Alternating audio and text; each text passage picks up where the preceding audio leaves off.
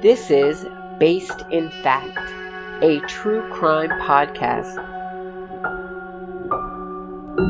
Join host Lisa O'Brien as she examines America's most infamous true crime cases through the lens of the court, not the court of public opinion. No spin, no theories, no rumors, just facts.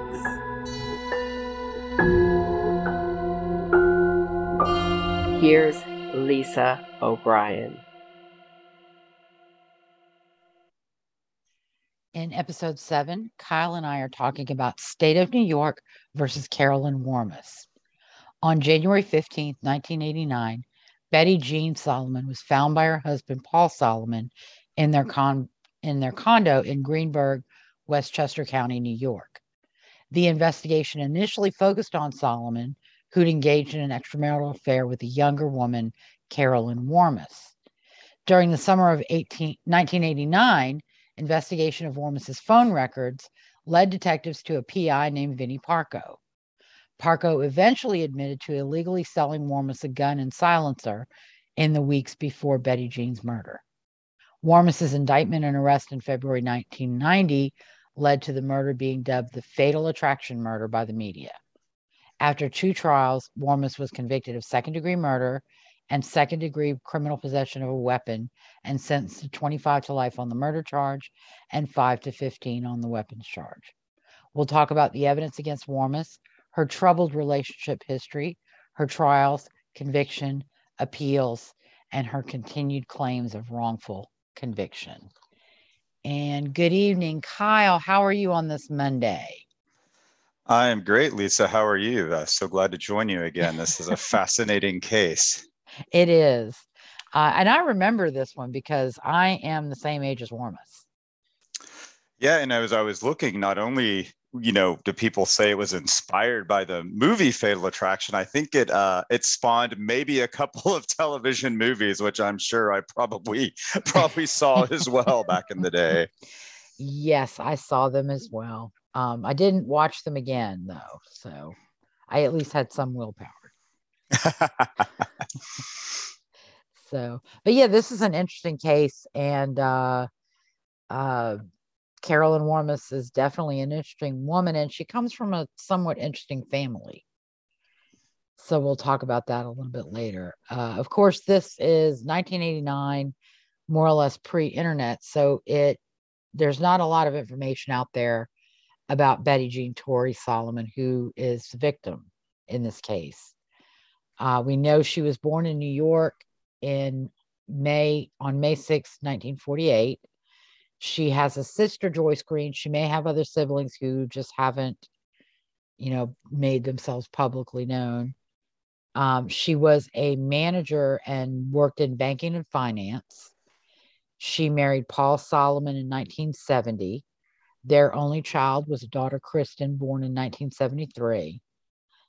And an interesting fact, prior to dating Solomon in 1967, Betty Jeanne was engaged to a man who was killed in a car accident. Yeah, I was going to bring that up. She sort of had an initial tragedy in her life that really kind of led her to Paul, I believe. Mm-hmm. They might have even been high school sweethearts, kind of the love of her life. And yes, I think they were either college sweethearts or perhaps high school sweethearts. She did attend some college, but she ended up dropping out.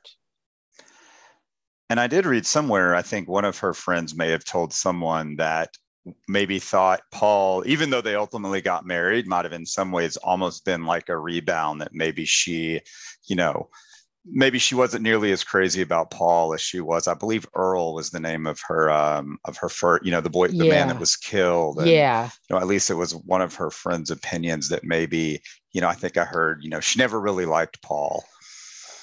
Which seems odd that they got married, but yeah, I think 1970, she probably had people saying, when are you going to get married? When are you going to get married? When are you going to get married? So she did.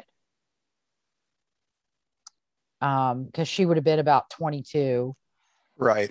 And Yeah, she did have a somewhat troubling relationship with Paul because they apparently, while they stayed married, more likely than not because of their daughter, they both really engaged in affairs outside the marriage. Right. Yeah, it did not seem like a healthy relationship. Yeah. But they were financially and bound together by the child. So, but yeah, that was an interesting. But like I said, we don't know too much about her because it's pre-internet. So, and it's a shame too, because with a lot of these cases, the real victims are often kind of forgotten with so much ink spilled over the the perpetrator. Not a lot is known about their victim. And some awful person has posted on Find a Grave page for Betty Jeanne, has posted a picture of Carolyn Warmus, which is the lowest of the low thing that I can think of. That's horrible. Yeah. So, and then we move on to our perpetrator tonight is Carolyn Warmus. She was born January 8, 1964 in the suburbs of Detroit, Michigan. Her father started an insurance company called American Services Way Corporation.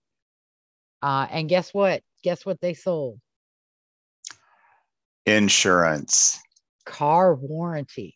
Oh, car warranties. That was prior. I bet. That's right. Prior to the phone calls. Prior to robocalls. But her father was Thomas Warmus. Her mother was Elizabeth Warmus. Her parents divorced in 1970. She had two siblings, a sister Tracy and a brother Thomas. Carolyn is the oldest child of the three. Now, interestingly, a lot of Carolyn's childhood friends said that there really was not much of a relationship between the kids and the parents. Yeah, I remember reading that. I suspect that a lot of Carolyn's issues with men come from the distant relationship with her father. Right. And didn't he run off with his secretary at the time? Well, as I understand it from what I found, there was like an unhappy marriage anyway between Thomas and Elizabeth. And they divorced in 1970. Now, Thomas did remarry Nancy Daly. But I don't know what her connection was.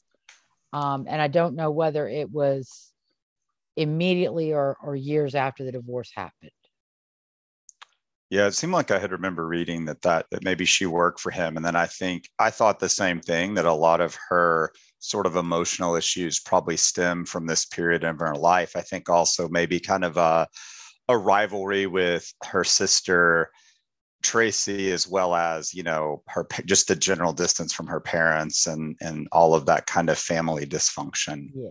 And there was a lot of dysfunction because apparently the parents, like the kids would go live with mom, and then mom would send them to go live with dad.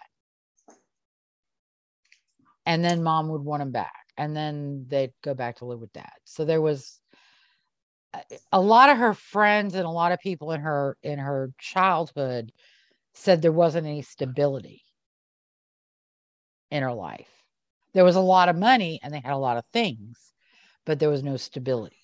Right. Yeah. That classic, story of, buying affection and replacing, real love with materialism, thinking you can sort of buy your way to your kid's happiness. Yeah. I think I heard that the father kind of, I think, lavishly spent on, his new wife, maybe even, because I think if I recall right, he may have, gotten a lot more financial success after his divorce.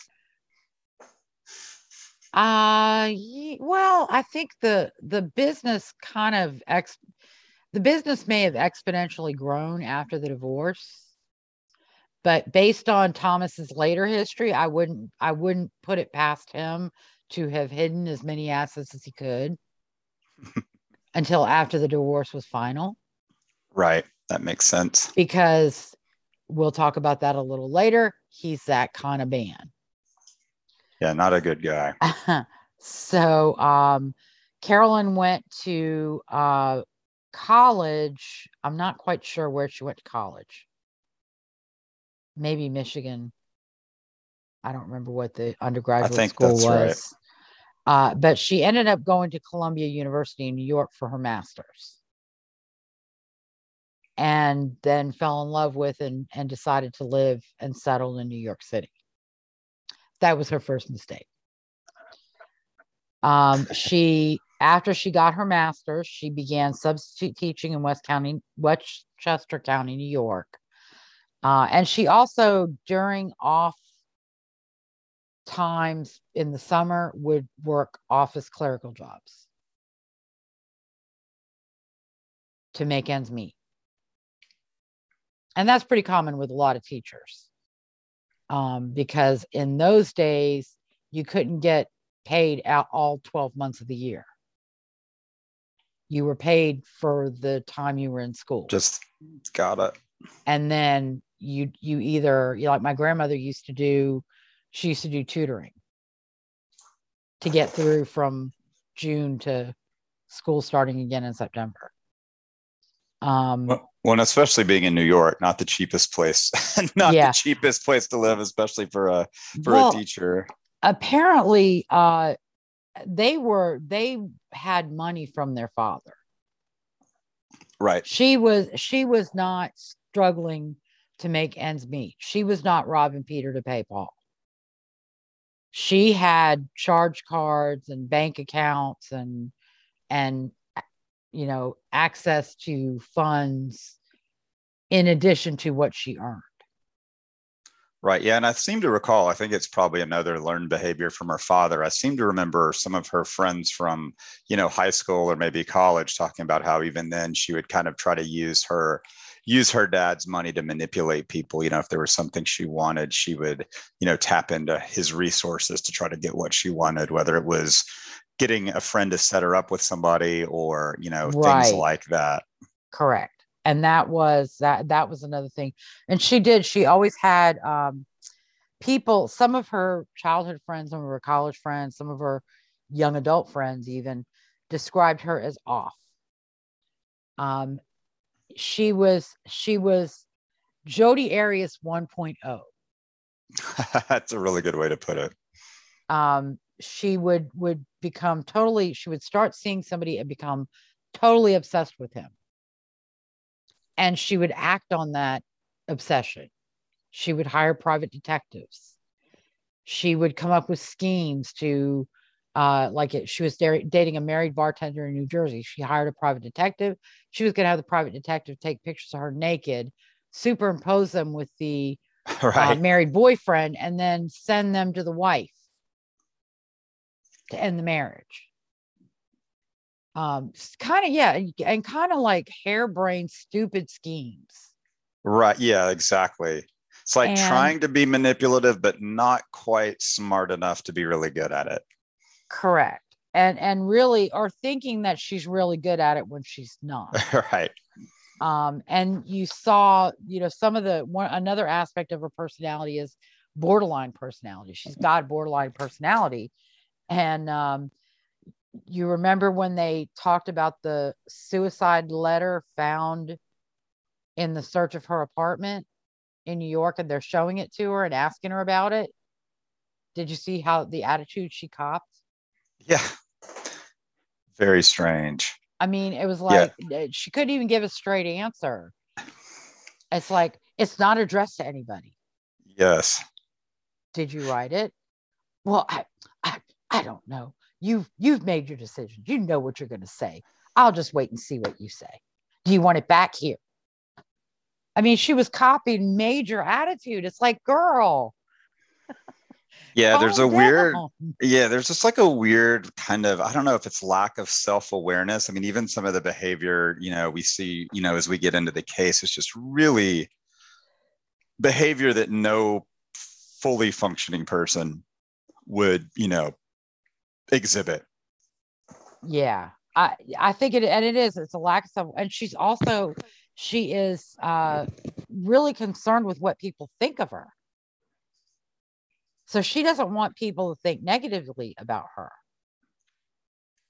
Yeah, and I wonder if that goes all the way back, again, with the relationship with her parents and, that kind of sibling rivalry where she's always feel like she's, competing or being judged. Yeah, because Tracy was the more popular, accomplished. I mean, Carolyn was not a standout socially, was not a standout academically, but Tracy was. Yes. And even though I think Virginia Madsen played her in one of the TV movies, she was not unattractive, but she was not, not, drop dead gorgeous that, would make men stop in their tracks and, give her attention. Right. She had to, it seems like she had to work really, really hard for the attention. Yeah. So one of the other things in her history is that she had a prior protective order taken out by the wife of her college boyfriend, Paul Levin. He was apparently a teaching assistant. She started dating him, and then he ended the relationship. But one of the things that we see, and I'll talk about it now. One of the things that I've seen, one of the things I've recognized in Jodi Arias, Carolyn Warmus, and some other obsessive relationship people, and it includes men, they don't hear what is being said to them. They hear what they want to hear. So when a boyfriend says, I don't want to see you anymore, Jodi Arias and Carolyn say, I'm saying I don't want to see you, but I really do. You just have to fight hard. No, that's a great point. Or you have to call me more, or you have to write to me. And, they're hearing, a lot of times they're hearing something that is not in any way, shape, or form being expressed. Yeah, exactly. No matter how politely and direct somebody is, they hear something completely different. You can be impolite and rude, and they don't hear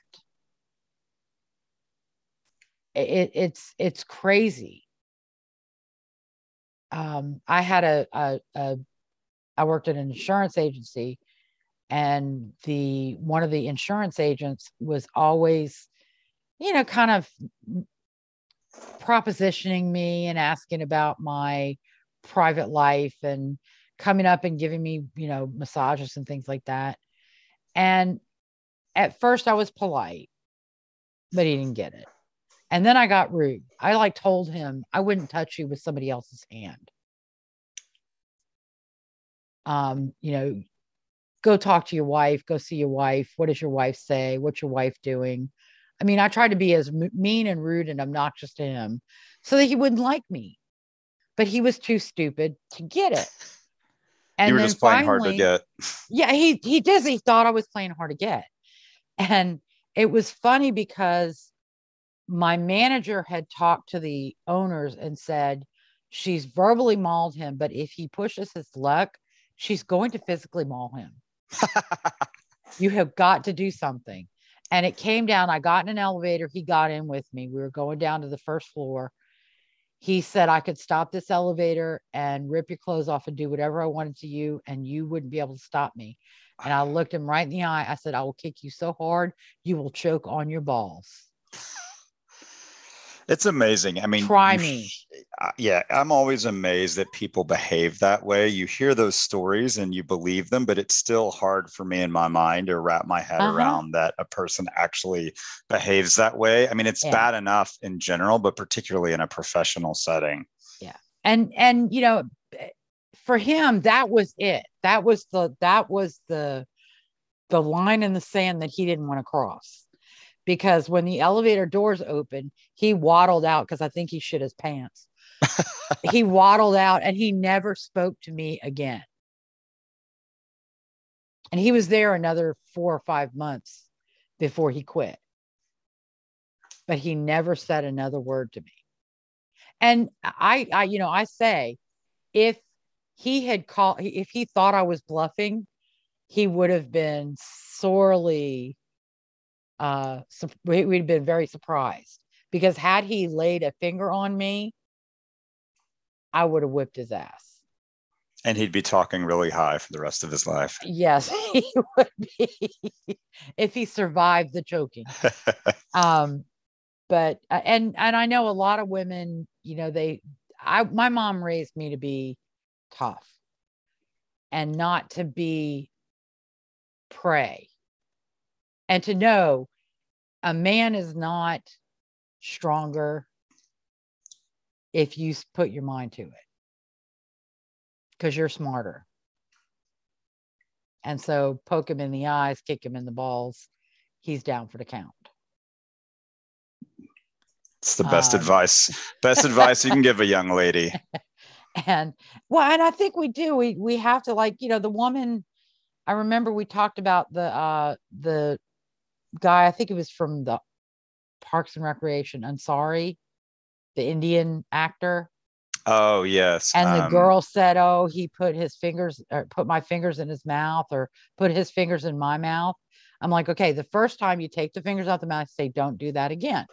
The second time you bite the fingers, and you bite hard. If you can dislodge the finger joints, the tips will come off.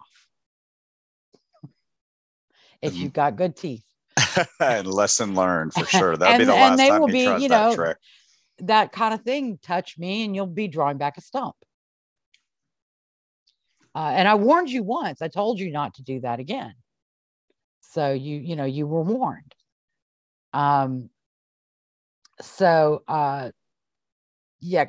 one of those people. I mean, Paul Levin breaks up with her and she begins stalking him and following him. And she writes notes and letters and knows he's in a new relationship with someone else. And so she starts harassing that person. And that's when, the protective order comes in. And, once again, you saw her explanation. Well, everything was fine. And then the next thing I know, he's wanting a protective order and he's married somebody else. Carolyn. Yeah, there's some dots in her brain. She has trouble connecting. Yep. They do not connect. She sees reality in a way that she paints it, I think, completely dislodged from actual reality. Yes, most definitely. Or at 100%. Best a shade of gray of actual reality. So, it's not even a mirror image. It's probably her reality is like Willy Wonka and the Chocolate Factory. Everything is the way that she wants it. Her prior crimes include uncharged ones, but when she worked at a restaurant in Michigan, she was engaged in a credit card fraud scheme. And this is back in the day when they would put the credit card on a little machine and put a piece of a paper slip with carbons in it. And then they would swipe it across the card to make the imprint of the name and the card number and all that.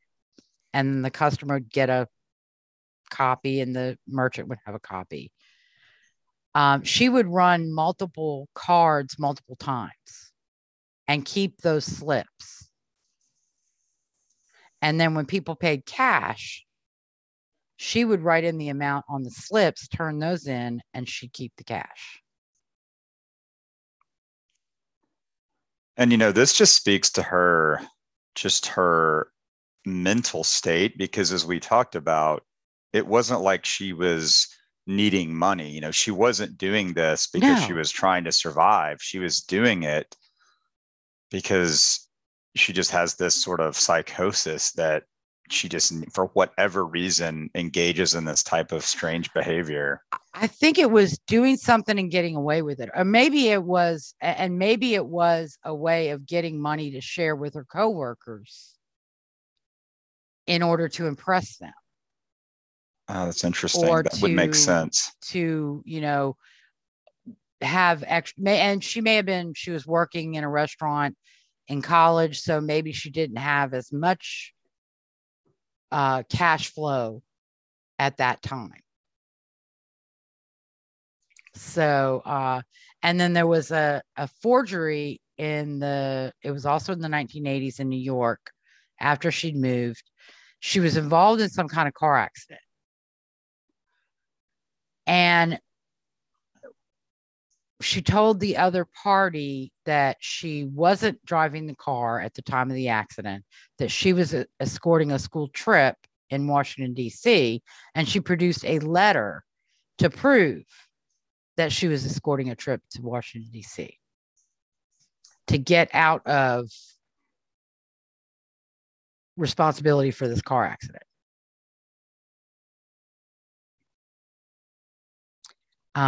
And that's one you kind of like, well, why would she even do that? Maybe she just didn't want her rates to go up. And I don't know that she could ever tell anybody why she did it either. Because like you said, she has no self-awareness. Yeah, and she would probably say, I never did that. I never did that. That never happened. It never happened. Well, and that's what's so odd. These, again, they're just these things that she does, the way that she behaves, it just doesn't seem like there's a rational explanation. I mean, because there are some people who will do bad things, but you can at least sort of understand why they did it. It's still wrong, but you can at least say, well, I can at least understand why this person would behave that way. But for her, it just doesn't make any sense why she would engage in this kind of crazy behavior, other than just her, whatever's upstairs, the synopses are not completely firing. Yeah. So, all right. So let's get to the background on the case. Of course, again, the victim was Betty Jeanne Solomon. The date of the murder was January 15th, 1989. In the fall of 1987, Paul Solomon began an affair with Warmus, who just started a job as a substitute teacher at Edgemont School in Greenburgh, New York. Now, Warmus claims that Solomon was supposed to be her mentor at the school. However, I have found no corroboration of that claim from any source other than Carolyn Warmus. And because Carolyn Warmus is Carolyn Warmus, I tend to doubt that there was actually a mentor-mentee official mentor-mentee. I think what happened was Paul Solomon was teaching in the classroom across from hers. And so she began relying on him to figure out the politics at the school and how to take care of whatever, things she needed to do with her classrooms, with her lesson plans. Probably it was her first teaching job out of college. How do I do a lesson plan? Where do I get supplies? How do I buy them? Do I submit receipts? How does this work? Navigating her first job as a teacher. And I think Paul Solomon, not realizing that he was looking at crazy, thought, oh, nice young woman, and she's interested. And I think that I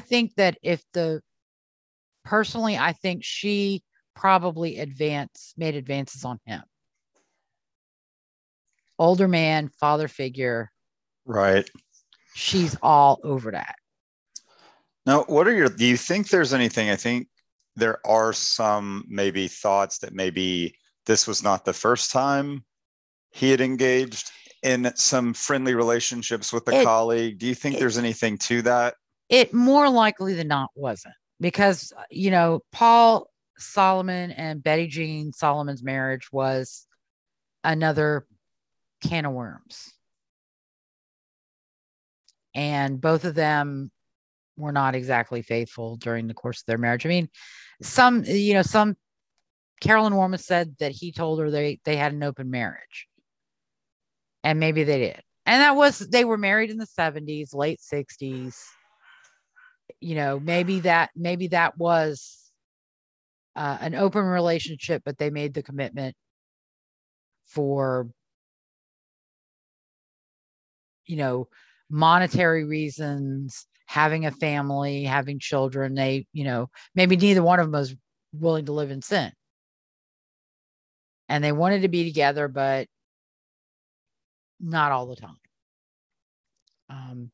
I don't know. Yeah, I could see that. It wouldn't be the craziest thing in the world. No. And that, a lot of marriages during that era were kind of, well, kind of like some of the relationships and marriages of today are kind of fucked up. Yeah, we just had the Will Smith incident from the news, which is, I think, put his marriage in a little bit of the spotlight. And it's my understanding they have an open marriage as well, as I recall. Yeah. And well, I think that's caused an issue with him before. And I'm going to go out on a limb and say, in reality, I don't think he wants an open marriage. I think she's the one who wants the open marriage. And I have got to say, in Chris Rock's defense, I don't believe that he was making fun of her alopecia. No, I don't think so either. Medical condition. I mean, there are other ways he could have, if that was where he was going, there are other ways he could have done it. I think people inferred, because she has a medical condition, that that's what he was making fun of. But I don't think that he was ever making fun of her medical condition. No, I agree. I think that's probably right. I think she had, a bald head and a army green dress. And so he thought G.I. Jane. Exactly. And,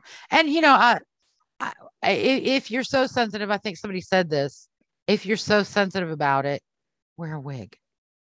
Well, that's what I thought, the same thing. It's, as terrible as alopecia is, it's not like there's not a lot of, alternatives out there, unless you're intentionally sporting that look. I mean, she's been going around with even before the alopecia, she kept her hair very, very short. That's right. And so, she's always kind of been, and she's never been, or never seemed to have been, uneasy about her looks. No, in fact, the opposite. She's probably one of the extremely confident. Mm-hmm. So now she was not happy about the comment. But you know what? She should have gone up on stage and dealt with Chris Rock then. Yeah, well, you have to realize too, if you're going to be if you're going to be in the public sphere and you're going to make your money from the paying public, you need a little bit of thick skin. Mm-hmm. Yeah. She's not a private citizen. Yeah. And like I said, I think Will Smith, I think he's got a lot going on, and that has led him to a couple of erratic things. And this might be the one that does him in, because initially people were supportive, and now the tide has turned. So. No, it's bad when I think it was seeing him laugh at it at first, and then suddenly decide to go up there and make a scene. Yeah. Like Jada was perfectly capable of going up there and smacking the shit out of Chris Rock. And I think it would have been different if she'd done it. Yeah, absolutely. But I also think that she would have been one to go up to him after the show and say, "What was that? You hurt my feelings." And he would have said, "I'm so sorry." Yeah, of course. Yeah, there's a time and place. Yeah, at that point, it became more about Will Smith and Jada. Mm-hmm. Yeah. So, all right. Well, back to Carolyn. Crazy Carolyn. This is one of the other things that's really, odd, is they began, Paul and Carolyn began this affair, but she became a friend of the Solomon family, spending time with them with Betty Jeanne, with their daughter Kristen. She'd have dinner at their house or their condo. She would go watch Kristen's basketball games. They let her take Kristen on a ski trip. But Warmus became obsessed with the relationship with Paul Solomon. Yeah, and this is the behavior where it just becomes obvious something is just not right. I mean, I'm trouble even finding words to describe this Looney Tune behavior where she just shows up at the family home. Mm-hmm. At Kristen's birthday party with expensive gifts. And this is at a time when she and Solomon were on a breakup. And you notice she's like, he pursued me. In her statements. And this tracks back to that behavior again, back when she was little, where she again is trying, probably from her dad and her parents, trying to basically thinking she can buy somehow the love of Kristen and that's going to make it all great. Mm-hmm. Yeah. Well, she told a friend that with her money, and I don't remember what Solomon's with her money and whatever Solomon had. I don't freaking know what, but she picked him. Solomon and Kristen would make the perfect family. Yeah, or his career, maybe. Yeah. Like she's just living in a fantasy world. Yeah. And I think he was honest with her from the beginning of the affair that he was not going to leave Betty Jeanne until Kristen graduated high school and went to college. That if his marriage to Betty Jeanne ended, it would not be until then. And Kristen was only 15 at this time. So they had 3 more years before he would be free. Which I think Carolyn decided to accelerate. On the afternoon of January 15th, 1989, Solomon was at home with Betty Jeanne when he received a call from Warmus, and he made plans to meet her at a Yonkers restaurant that evening. Now, that's his first mistake. Instead of saying, "Look, I'm spending Sunday with my wife. Leave me alone." Click. He's like, "Okay, yeah, I'll meet you at the restaurant." And I think they were off and on. And this is one of the times when they were kind of off, and she's trying to woo him back. Yeah, and she must have, I can't imagine, there must have been something more to that, some sort of probably manipulation, threat, something, because I thought the same thing. It seems really odd that there's kind of the spontaneous, meeting at a restaurant. Something must have happened where she said either, come, or I'm going to do something. I'm going to tell your wife, or I'm going to hurt, something. No, I think it's more that she had just decided she was going to eliminate Betty Jeanne. Kristen was off on a ski trip, so she needed to get Paul Solomon out of the condo. But don't you think it's odd that he would be so responsive? I think that's where I guess I'm like you said, I'm surprised that he just said, "Oh, okay, sure. I'll go see you right now." Well, it's really strange. I think he had a Sunday night bowling thing going on. So he was going to be in Yonkers anyway. That's right. Yeah, because he does go to the bowling alley first. And he's a man who's probably not thinking with the brain between his ears. That is fair. He's thinking with another part of his anatomy that isn't very smart. So he agrees to meet her. After the call with Solomon, Warmus's phone bill shows a call to a New Jersey gun shop. And that afternoon, someone using the driver's license of Lisa Katai purchased .25 caliber ammunition at that gun shop. That evening, Solomon left to go bowling with colleagues in Yonkers at the Brunswick Lanes. At around 7:12 p.m., an operator answering 911 calls, because they didn't have a 911 system in Scarsdale area, Westchester County at the time. She answered a 911 call from a screaming woman whose only decipherable words were "trying to kill me." In her shock, perhaps, when she wrote down the phone number of the caller, she transposed two of the numbers. And so when police were dispatched, they ended up in the wrong place. They may have ended up in the condo complex, but not the right unit. And they didn't find anything. At the time that call was received, Solomon was accounted for at the Brunswick Lanes in Yonkers. He left shortly after that and went to Treetops, the Holiday Inn hotel restaurant where he'd agreed to meet Warmus. Warmus arrived at around 7:50 p.m. and claimed that she'd been held up in traffic on Sunday night, even from Manhattan to Westchester County. I don't think so. So, number one, if you're keeping score on your scorecard, write no alibi. Because the time of the murder was around 7:12 p.m. The two had dinner at the restaurant and then I guess hung out in the restaurant for a little while. And then they ended up in Warmus's car for a sexual encounter of some way, shape, or form. Whether it was oral or all the way, I don't know.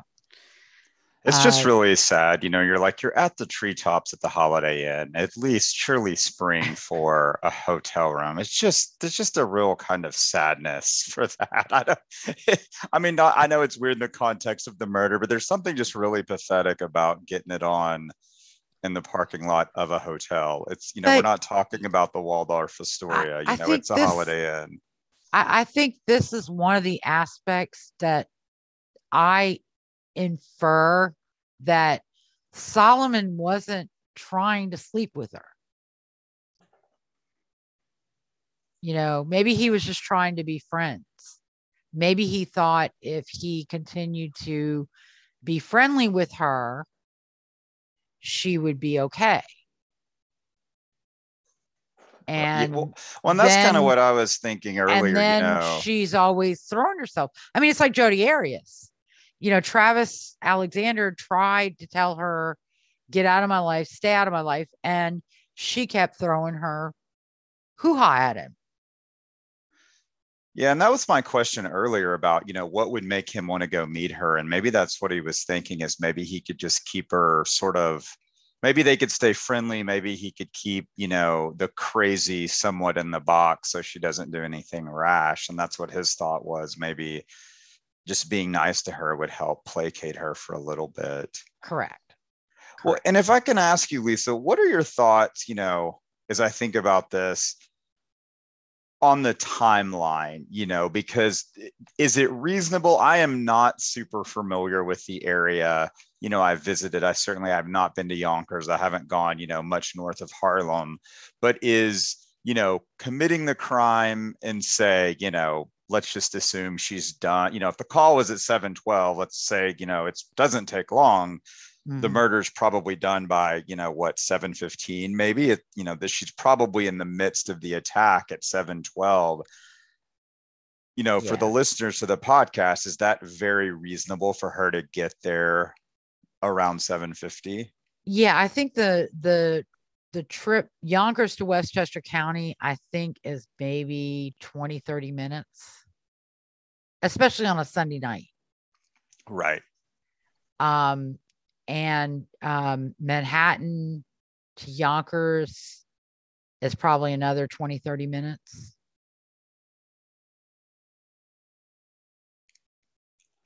Because she was driving from Manhattan to Westchester County to teach. Right. So pretty reasonable. Day. And she's going to know the area, know how to get there quickly. And Westchester, I mean, probably on weekdays, it's probably hour and a half. I can go. Yeah, because it looks here just from Greenburgh to Yonkers. It looks, yeah, you're exactly right about, right about 20 minutes probably in a car. Yeah.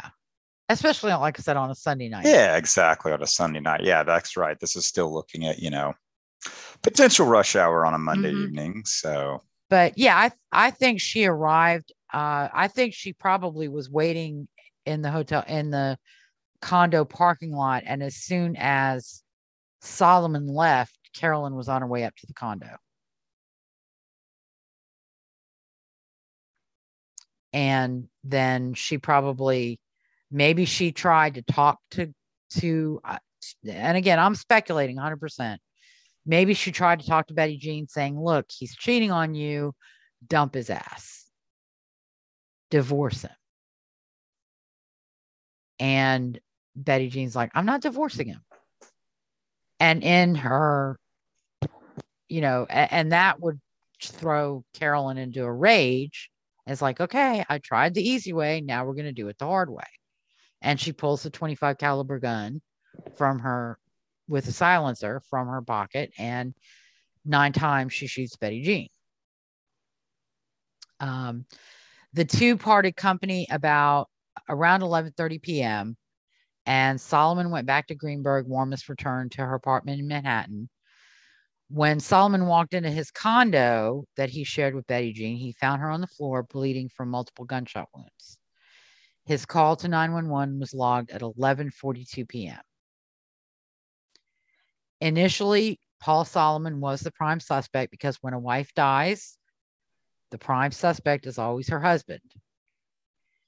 And for the next 6 to 7 months, Solomon was questioned multiple times, and police investigated, seeking evidence that would lead to probable cause for an arrest. They never developed that. During that time, because she was part of Solomon's alibi, she was only considered a witness. Warmus was. And Lisa, can I ask you one more question about the timeline? Does it seem, does that 11:42 seem a little strange? If they left around 10:30, and I could be wrong on the time of when they left, when they parted company. That was my speculation, and it's not in any of the documents. It's kind of like, I read a lot of articles and I read a bunch of things and I watched a bunch of things, and that time came into my head when I was writing out the things, and I should have not included it.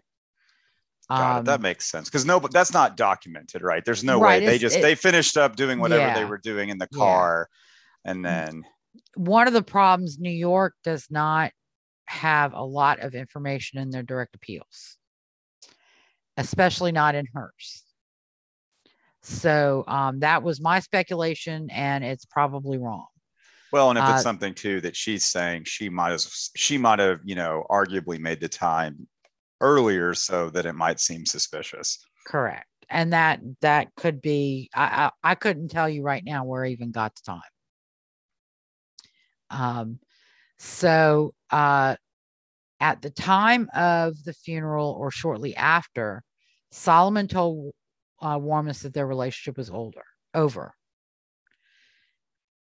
In spite of Paul's desire to move on, however, between January 1989 and July 1989, Warmus left multiple notes and letters in Solomon's school mailbox. Now, this is interesting because she addresses this in the Oxygen special.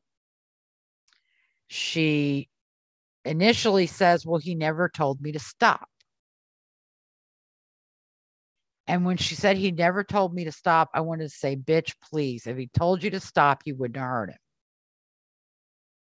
You would have kept on writing. But then it's interesting. She says at the funeral, she says, well, I want to write to you and tell you how I'm doing. How do you want me to write to you?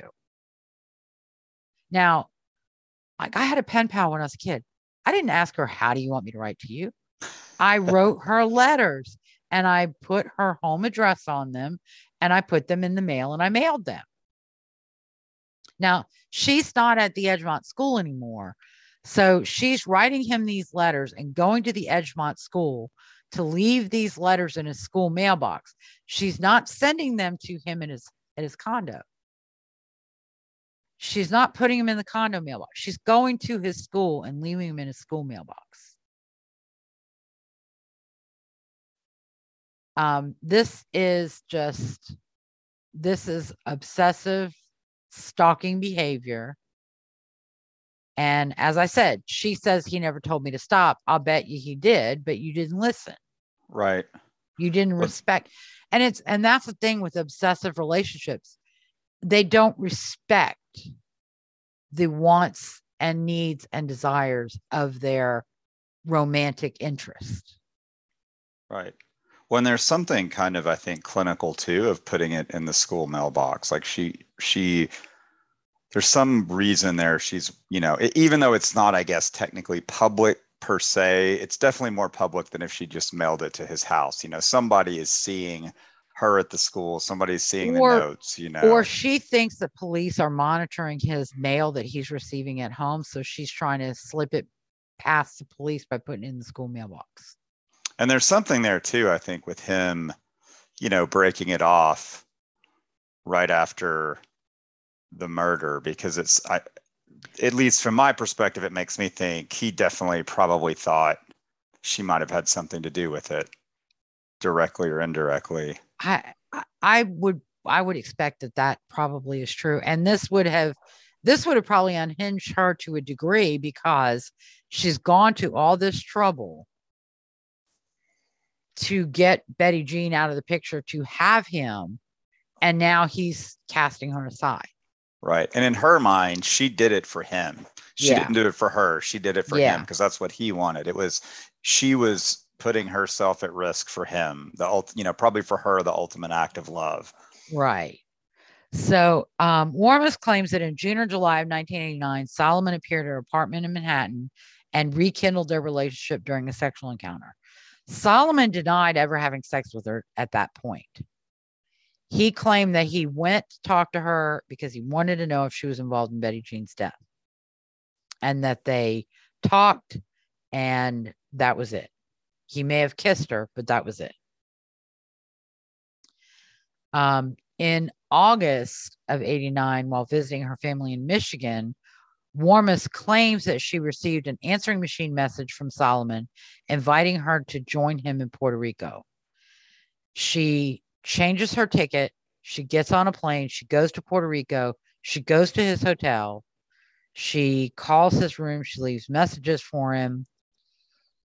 He and his girlfriend, because he's there with a new girlfriend named Barbara, cut their trip short and go back to New York and report the incident to police, because Paul Solomon did not invite Crazy Carolyn to Puerto Rico. He was there with another woman. He was not interested in Carolyn being in Puerto Rico with him. So after that trip, Warmus apparently became the respondent in a second request for an order of protection, which was granted to Barbara, Solomon's new girlfriend. When investigators are looking at Warmus's phone records, this is when the treasure trove of information comes to them. They find in her phone records repeated calls going back some time with a PI by the name of Vinnie Parco, who had been hired by Warmus to tail the New Jersey bartender that Warmus was dating and ruin his marriage. And of course, she claims, well, no, that wasn't it. I just wanted to know if he was really married. I wasn't dating another married man. Well, no, that's not. I think for her too, unattainable is even sexier. For sure. Absolutely. So Parco in his initial interviews was very evasive, but his evasiveness set off the hinky detectors for the detectives.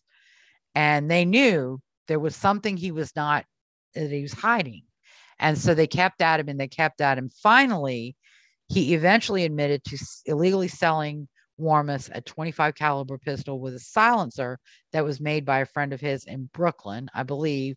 It could have been Brooklyn, it could have been the Bronx. Don't know for sure. That he sold to her for $2,500 shortly before the murder. The police then went to the guy who made the silencer, and in finding where the silencer was made, they found test rounds that had been fired, and that led them to shell casings that were consistent with the shell casings that they found at the crime scene. So this is an important point.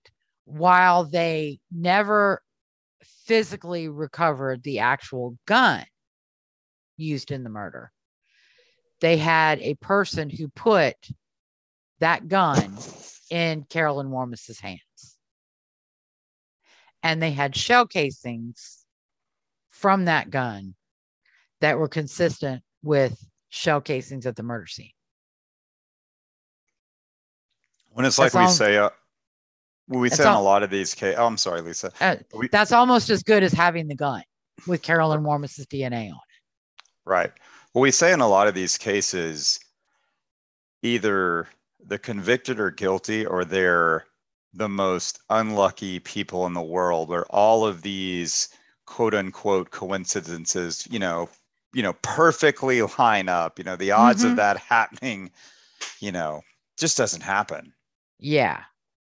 And it's interesting too, because in the theory that Parco was framing her, well, he had no connection to Paul Solomon, and he had no connection to Betty Jeanne Solomon. Yeah, what's his motive? His only connection is to Carolyn Warmus. So unless she hired him to do the deed, which she ain't gonna say she did, there's no smoke with that fire. Exactly. And again, her phone records led to the gun shop in New Jersey. That led to the purchase of ammunition. That led to Lisa Katai, and that led to the fact that her driver's license disappeared while she was working with guess who? Carolyn Warmus. Yeah, another one of those amazing coincidences. Yeah, and if she did hire, Parco to do it, there's no reason for her to need to go buy the ammunition or a gun. That you would think it would all be, if you're a hitman, you probably have your own gun and your own ammo. You don't need to, have your client provide that for you. Correct. And it's a strong circumstance. It is circumstantial, but it is a very strong circumstance because you have a witness that puts a gun in her hand. Right. And you have shell casings that are consistent with shell casings at the crime scene. Well, and a lot of people. Oh, go ahead. I'm sorry. Oh, no, go ahead. A lot of people. Yeah.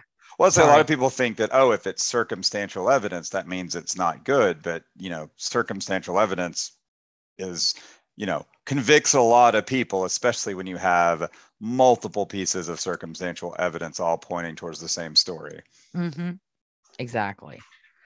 In addition to leading detectives to incriminating circumstantial evidence related to Betty Jeanne's murder, the phone records also showed that Warmus's trip to Puerto Rico came after phone calls to Barbara's roommate, who testified that a person using the name Madeline sought Barbara's whereabouts in a call shortly before Carolyn's trip to Puerto Rico. Barbara's mother also testified to receiving a phone call from a female Greenburgh detective informing her that her daughter was dating a murder suspect. So not only is she trying to track down Paul Solomon, and she knows he's dating Barbara, but she's also trying to get interfere with his relationship with Barbara by going to mom and saying, she's dating a murderer. You need to get your daughter away from him. And then another investigator shed light on Warmus's plan to doctor photographs to be sent to the New Jersey bartender's wife to sabotage his marriage. And I think that investigator also said that Warmus had told him she needed a gun because she was being threatened by a woman named Jeanne or Betty Jeanne.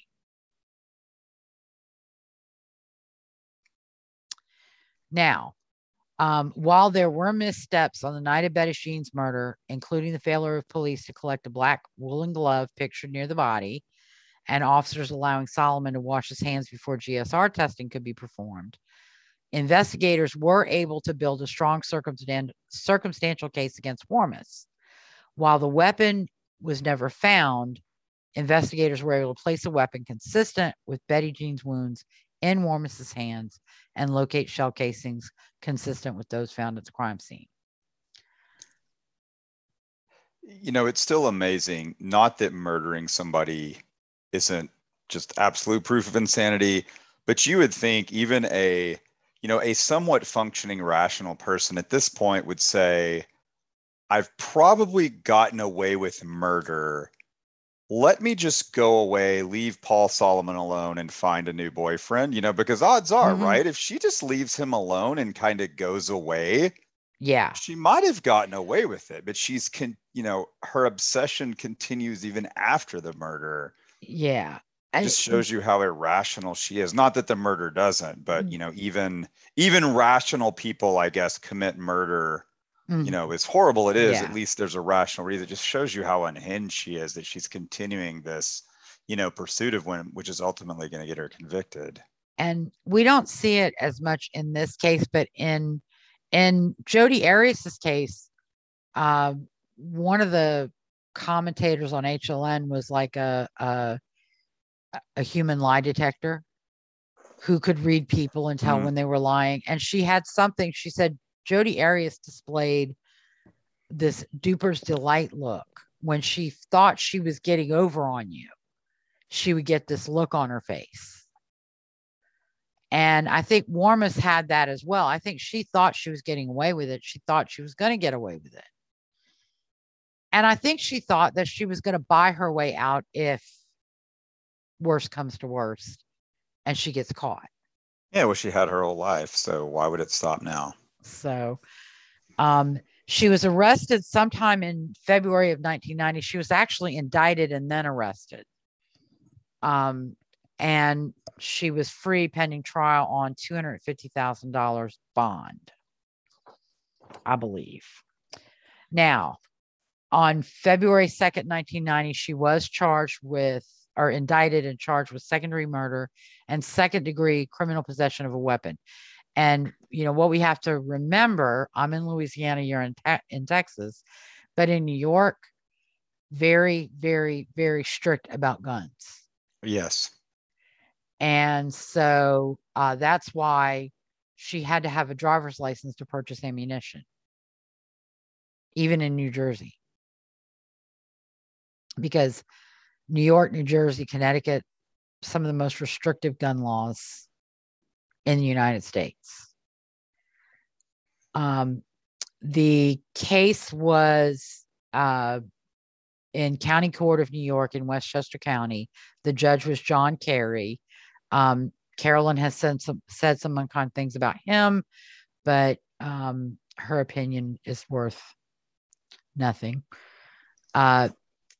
James McCarty represented the people of the state of New York, and David Lewis represented Warmus, at least in her first trial. Now, there is something good that I found. Some of the early pretrial motions are reported. There was in 1990, June 1990, there was a motion to suppress bank records, MCI phone records, and credit records from Citicorp and American Express, because the police were investigating, probably trying to trace the funds paid to Parco while he was working for Carolyn Warmus. Of course, they had the phone records and credit card records from American Express and Citicorp. I think they were probably also, again, trying to use those to figure out what she paid Parco and when, right, to try and identify the $2,500 he says she paid for the gun and silencer.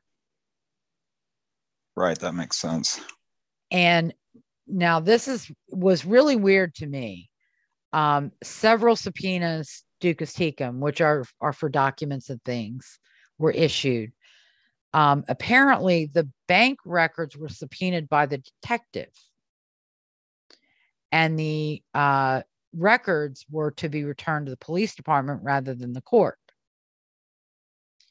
In normal practice, the subpoena is issued by the court. In Louisiana, this is how we do it. The attorney signs it and issues it, and the documents are returnable to the attorney at his address. If there's an appearance for trial or deposition or hearing, that's a subpoena for a personal appearance. But in New York, apparently, in criminal cases, subpoenas are issued by the district attorney, and everything's returnable to the court.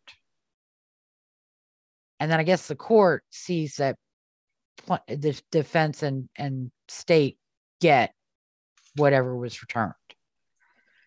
So a subpoena issued by the detective to the bank, which was in Michigan, meaning you can't subpoena documents from an out-of-state entity, that was improperly issued. The records returned to the PD was improper. There was a subpoena issued by the district attorney to MCI, and that was proper, and the records were properly returned to the court. There were some records sent to the DA that were never opened or utilized, and those ended up being suppressed, but most of the records that came to the court were ones that were able to be used in the case. And then the Citicorp and American Express records, no decision was made on those. Warmus was given a chance to come back and prove that those were obtained and were unduly prejudicial, or in a procedure that was unduly prejudicial. So the order was the bank records were suppressed, the MCI records were not suppressed, and the decision on whether to suppress Citicorp and American Express was reserved and not ultimately made. And again, the suppression order was really just because, I mean, for lack of a better word, it was almost like paper or clerical errors, meaning wrong people. Yeah, it was. There was the subpoenas sent to the wrong place. Yeah, I don't think the police were trying to do anything nefarious. Right. And there was a hearing, but the court didn't really detail the testimony. Apparently, one ADA was hung out to dry. So there may have been irregularities as a matter of practice in the office at that time. But the district attorney did not chose not to address those. We've had a scandal in New Orleans where Leon Canizero was issuing basically fake subpoenas to witnesses and victims to compel their appearance, to compel them to come in for interviews and things like that. Sometimes DAs get desperate and try to do something that they really should not have done.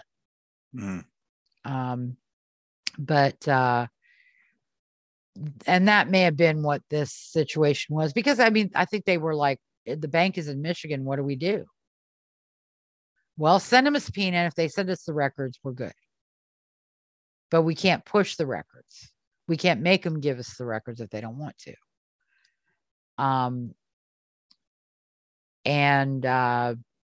Nowadays, a lot of entities like phone companies, they take fax subpoenas. You go get the subpoena issued by the court, you fax it to them, and they send you the phone records. You don't have to serve the subpoena or anything. You just get it issued and send it to them, and they have it for their files. So banking is a little different. They probably have to get served with an actual subpoena. And if they're not in the same state, you have to go through the process of getting it issued in the state that they're in. So my apologies for being ignorant. No, that's okay. So this is something kind of new to me. So really it is like for bank records and other types of things, it is more difficult you have to go through the state jurisdiction to get a subpoena, if a bank or something is out of state. Correct. That's just sort of normal. Okay, interesting. New news for me. New something for me to learn today. Yeah, federal and state law govern getting bank records in civil and criminal matters, and you have to dot the I's and cross the T's and follow the letter of the law. In order to be able to get, and sometimes I've seen cases where we did everything that we're supposed to do to the letter, and the bank said, nope, still not good enough, not giving it to you.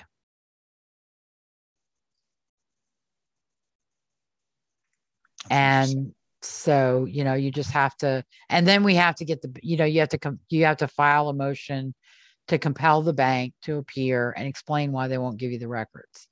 And every time it's happened, the bank comes in and says, well, we thought this. And the judge says, well, not under whatever law. And the bank's like, oh, okay. And they usually bring the records to the hearing and say, okay, here you go. We're sorry. We made a mistake. But they have to consider, if they release a customer's records wrongfully, they're on the hook. The customer sues them. And even if they don't necessarily release them wrongfully, they have to make a paper trail of everything that had to be done before they did release the records, because the customer can still come after them. And then they're going to have to prove that they didn't do anything wrong. So that makes a lot of sense. It's not fun. Banking law is not fun ever.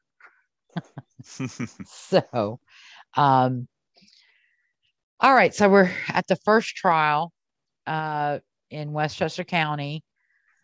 The trial began on January 14th, 1991.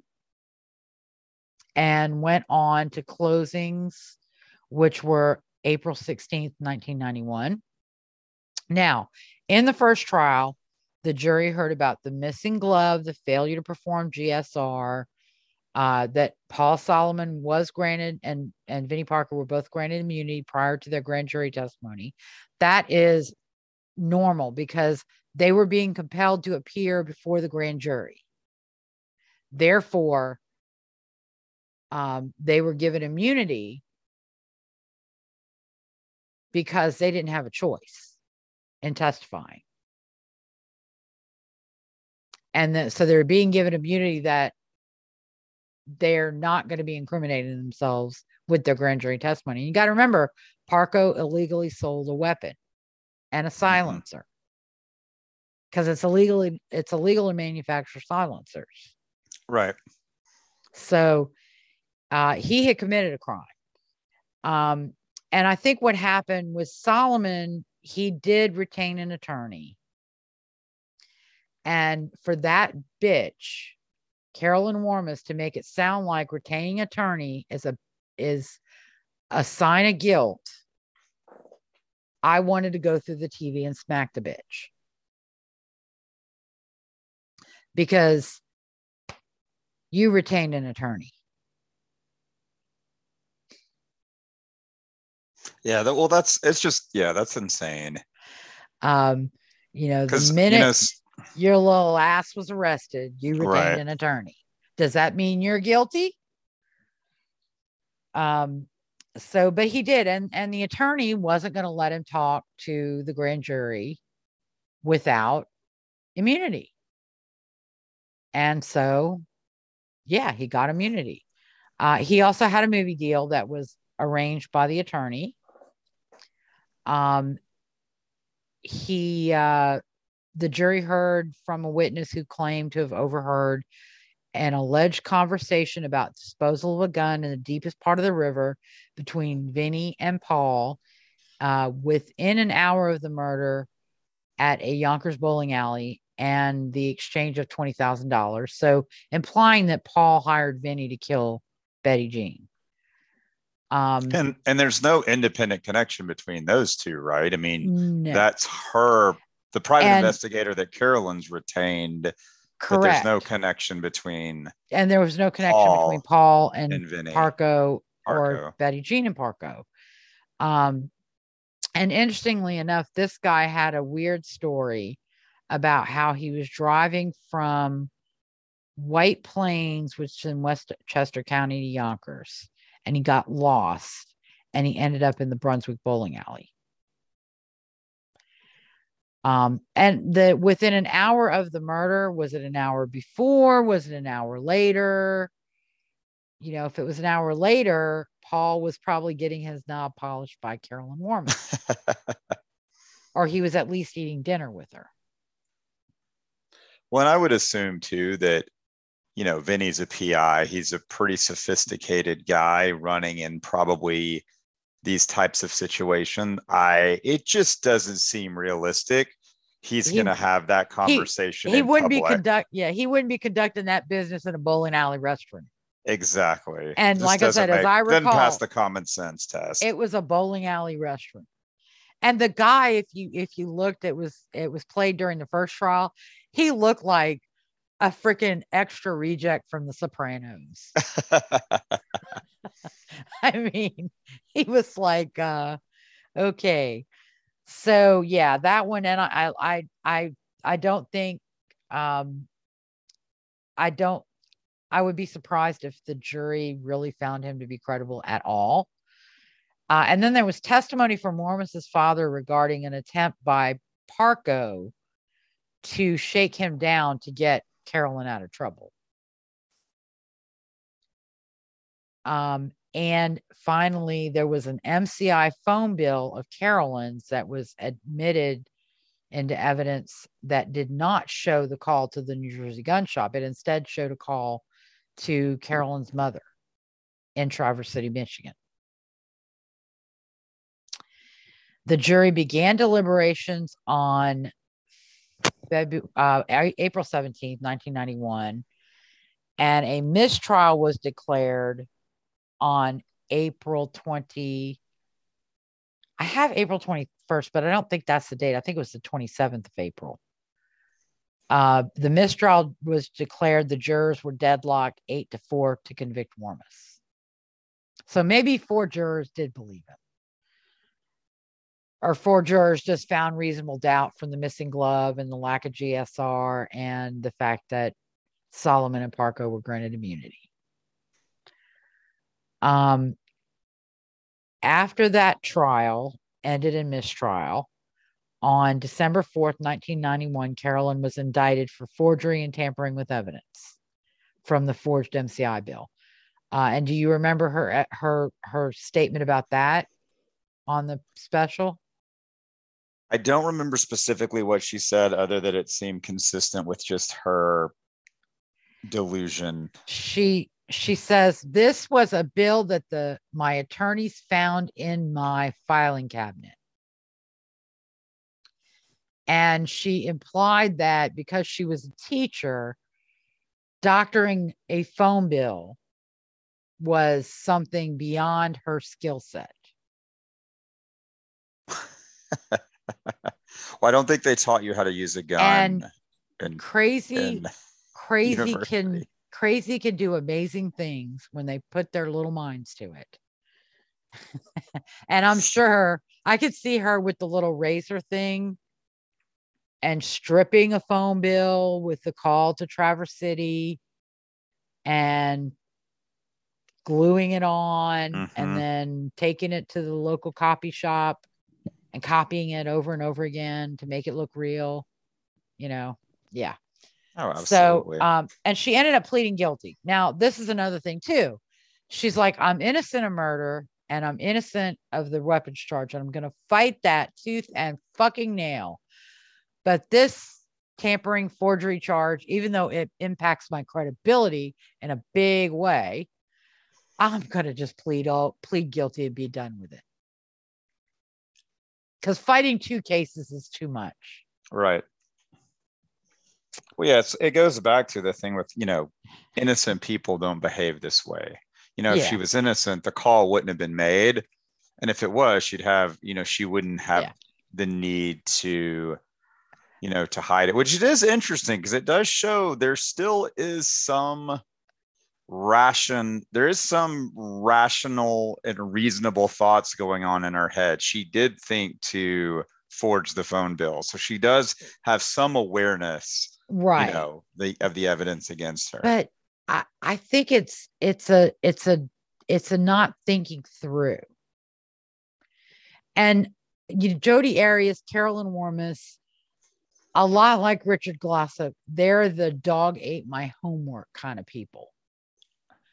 They give an explanation and they don't really think about whether it makes a fucking bit of sense.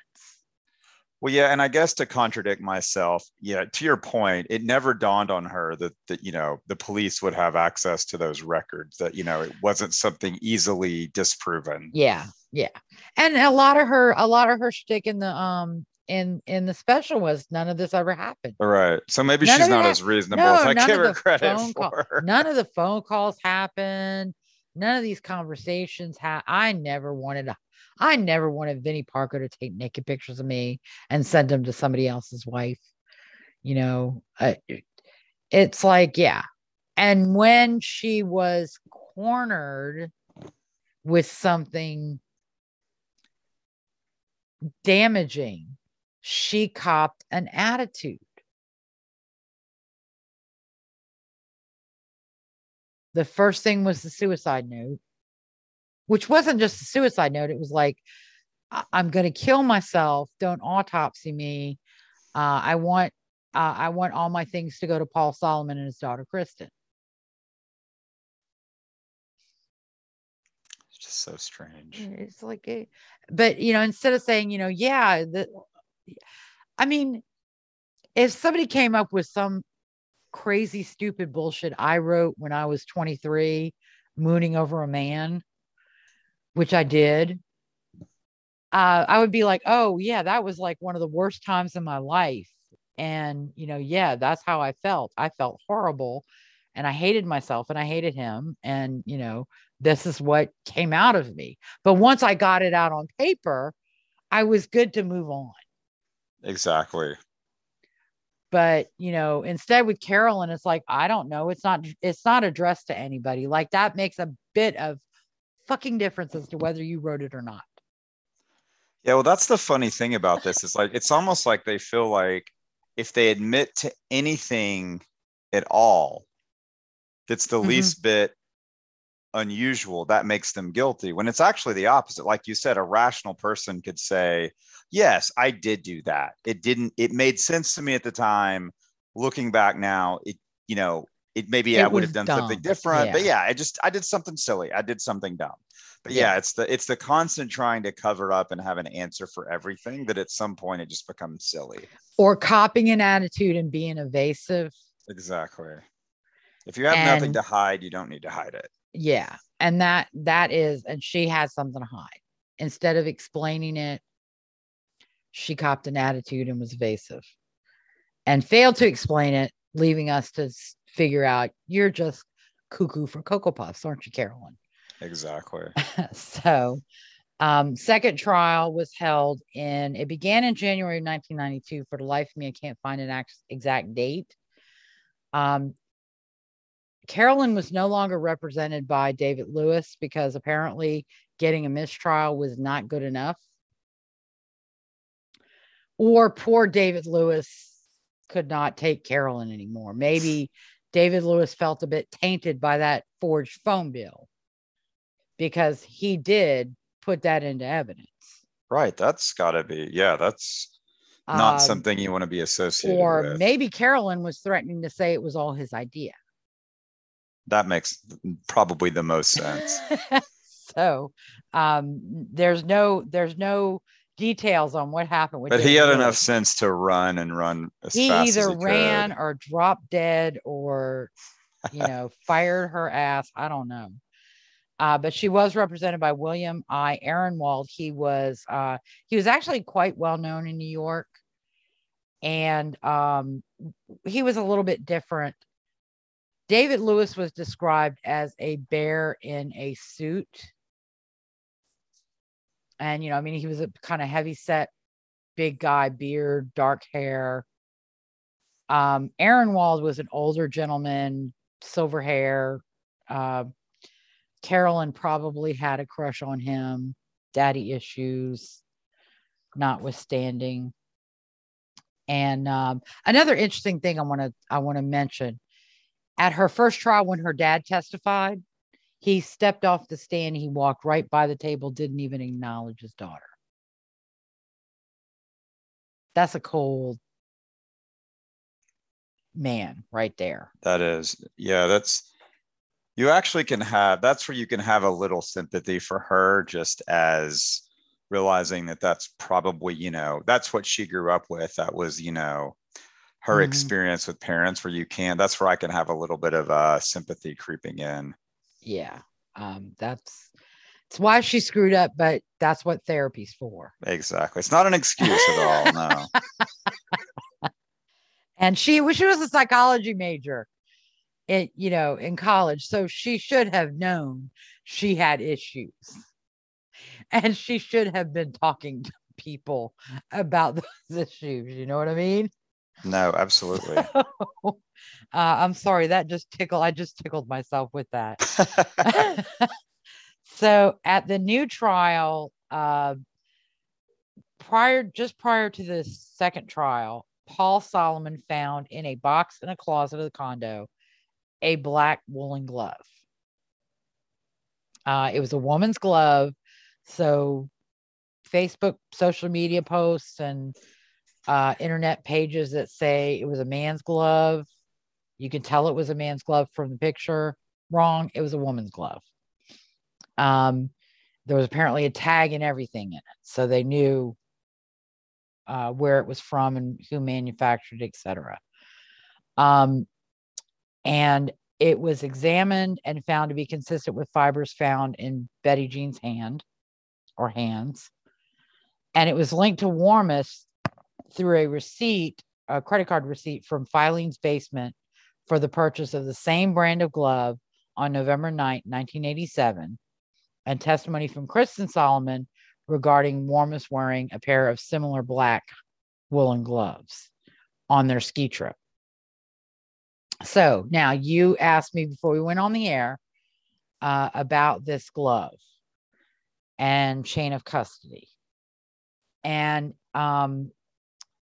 that issues like that, it being found after so long and not having been collected by the police, all those things would go to the weight of that evidence for a jury to decide whether they wanted to believe the glove was legitimate or not. And in fact, it's up to the jury to decide whether or not it's legitimate or not. But as far as chain of custody, it was in a box in the condo for that period of time until it was discovered by Paul Solomon. Certainly Carolyn was able to interview people, and if they thought that somebody tampered with the glove, they were certainly welcome to put on that evidence. But there's no evidence of that having happened. Now, there are some descriptions by Carolyn's advocates of blood on the fingertips of the glove or blood stains or something. However, none of the official documentation that I've ever found mentioned anything about gloves, about blood on those gloves. And nothing about blood on the gloves was ever mentioned at trial.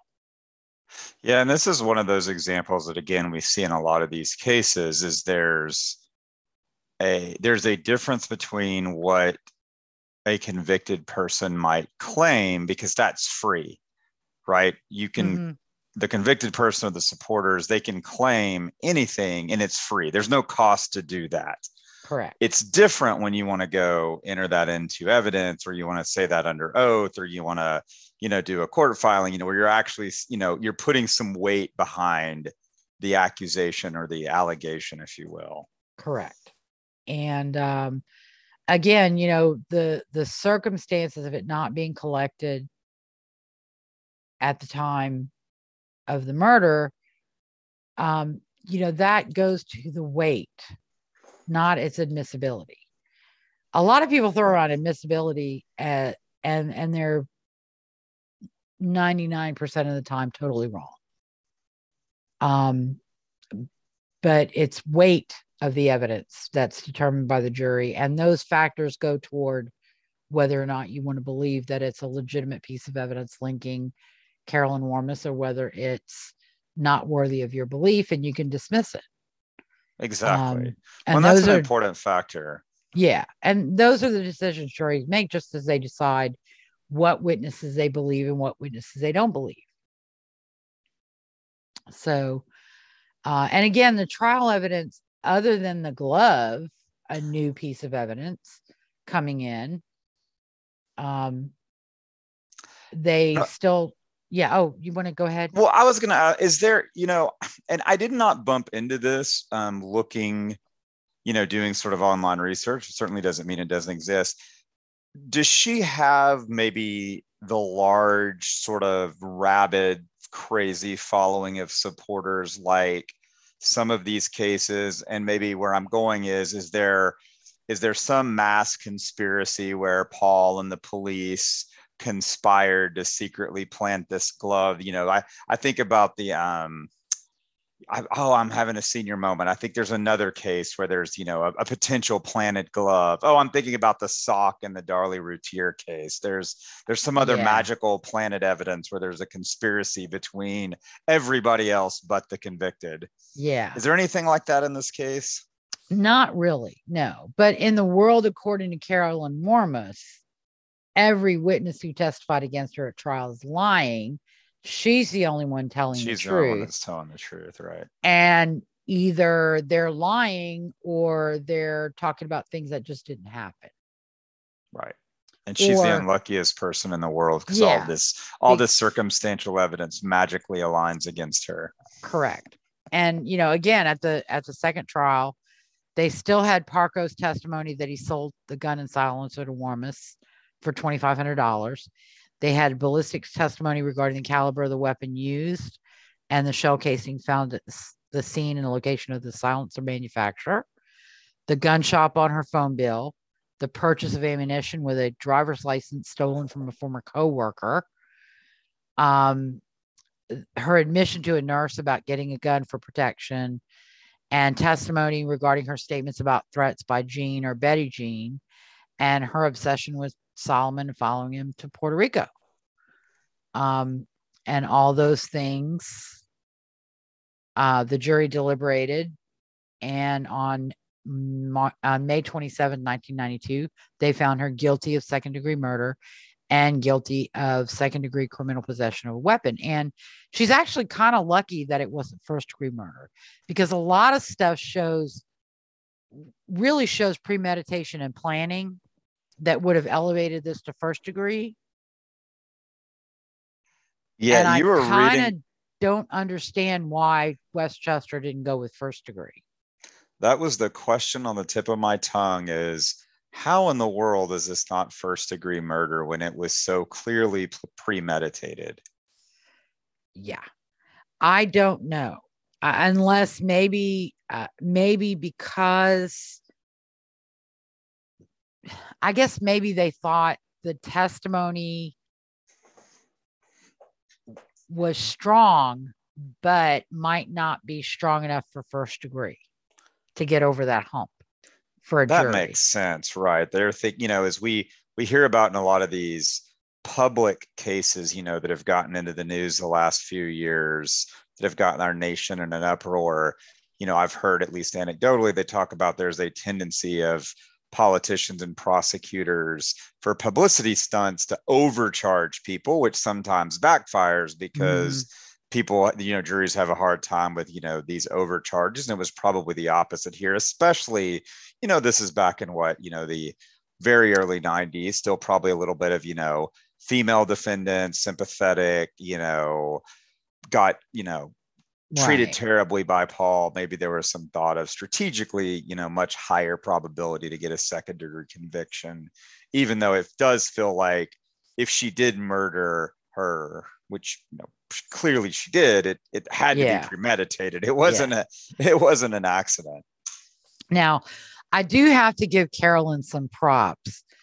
Aside from being a drama queen coming in and out of court and screaming when people got too close, and she turned in the courtroom, I guess, and looked at the gallery one day, and a photographer snapped a picture, so she started wailing and putting her head on the desk and crying and screaming.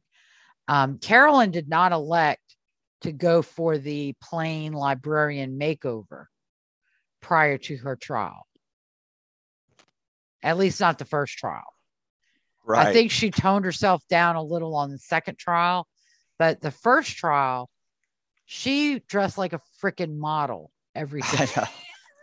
And I think that's how she saw herself. I think she could. I think I heard an anecdote. I think it was maybe when she was taking those pictures of herself that I think at least heard, and I don't know if this is true, but she basically threw herself maybe at the photographer or one of the PIs that was helping Parco, and he basically said, "Oh, that's okay," and she just couldn't process that a man would not be interested in her. Now, and she admits in her interviews, she was promiscuous. And I think all that's part of the looking for love from men and looking for acceptance from men. And she's like, well, that's why I didn't testify, because they would have used my sexual history. Girl, it was the 1980s. You would have had women on the jury that were alive, in high school and college during the 70s. Right. They wouldn't have blinked an eye at that. Exactly. Come on. No, it's just that I think I think her attorneys could not put her on the stand, because there would be the dog ate my homework explanations for things. And then there would be the attitude that does not play well for a jury. She probably would have made up some new, she would have made up some new excuse that wouldn't have matched the overall narrative that would have gotten her in trouble. So that was, so her sentence, she was sentenced on June 26th, 1992, 25 years to life on the second-degree murder and 5 to 15 on the criminal possession of a weapon. So then her post-conviction is all topsy freaking turvy, because apparently she owned 1/3 of a family corporation. And when she wanted free trial transcripts from the state of New York, they said, no, you got to pay because you own this corporation. But the corporation allegedly didn't have any value. It wasn't liquid. It wasn't something that she could easily turn into cash.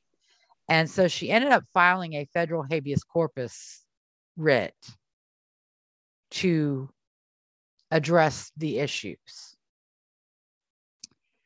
That was filed in the Southern District of New York in December 28th, 1995. The judge in the U.S. District Court judge, I believe, I don't have an opinion, but I believe that he found that she had to exhaust that asset, and after that, she was entitled to free transcripts. But he denied her relief. Again, I don't have the opinion, so I don't know exactly what the reasoning, how that worked out.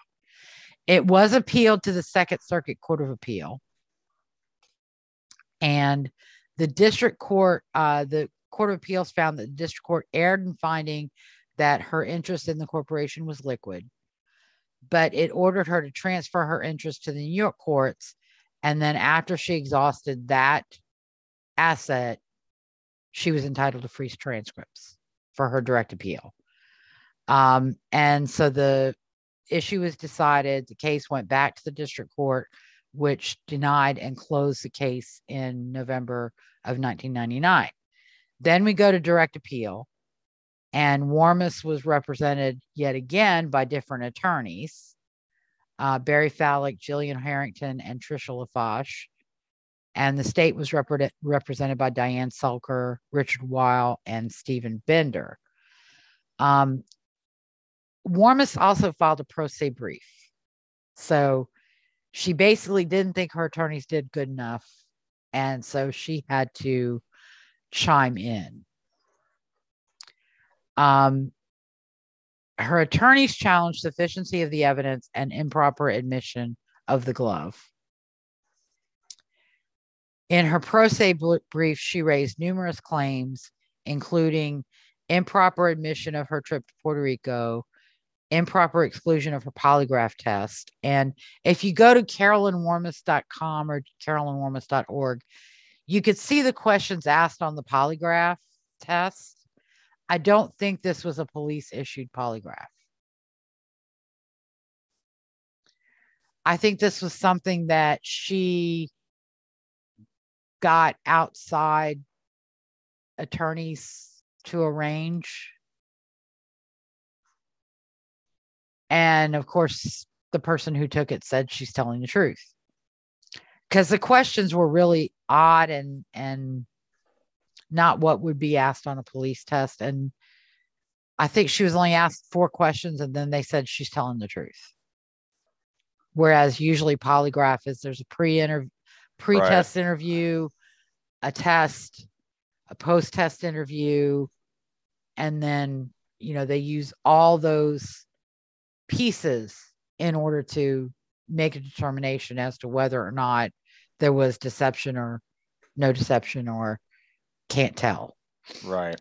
Well, and most of I think most folks now kind of have a pretty, polygraph tests can be informative, but they're certainly not definitive.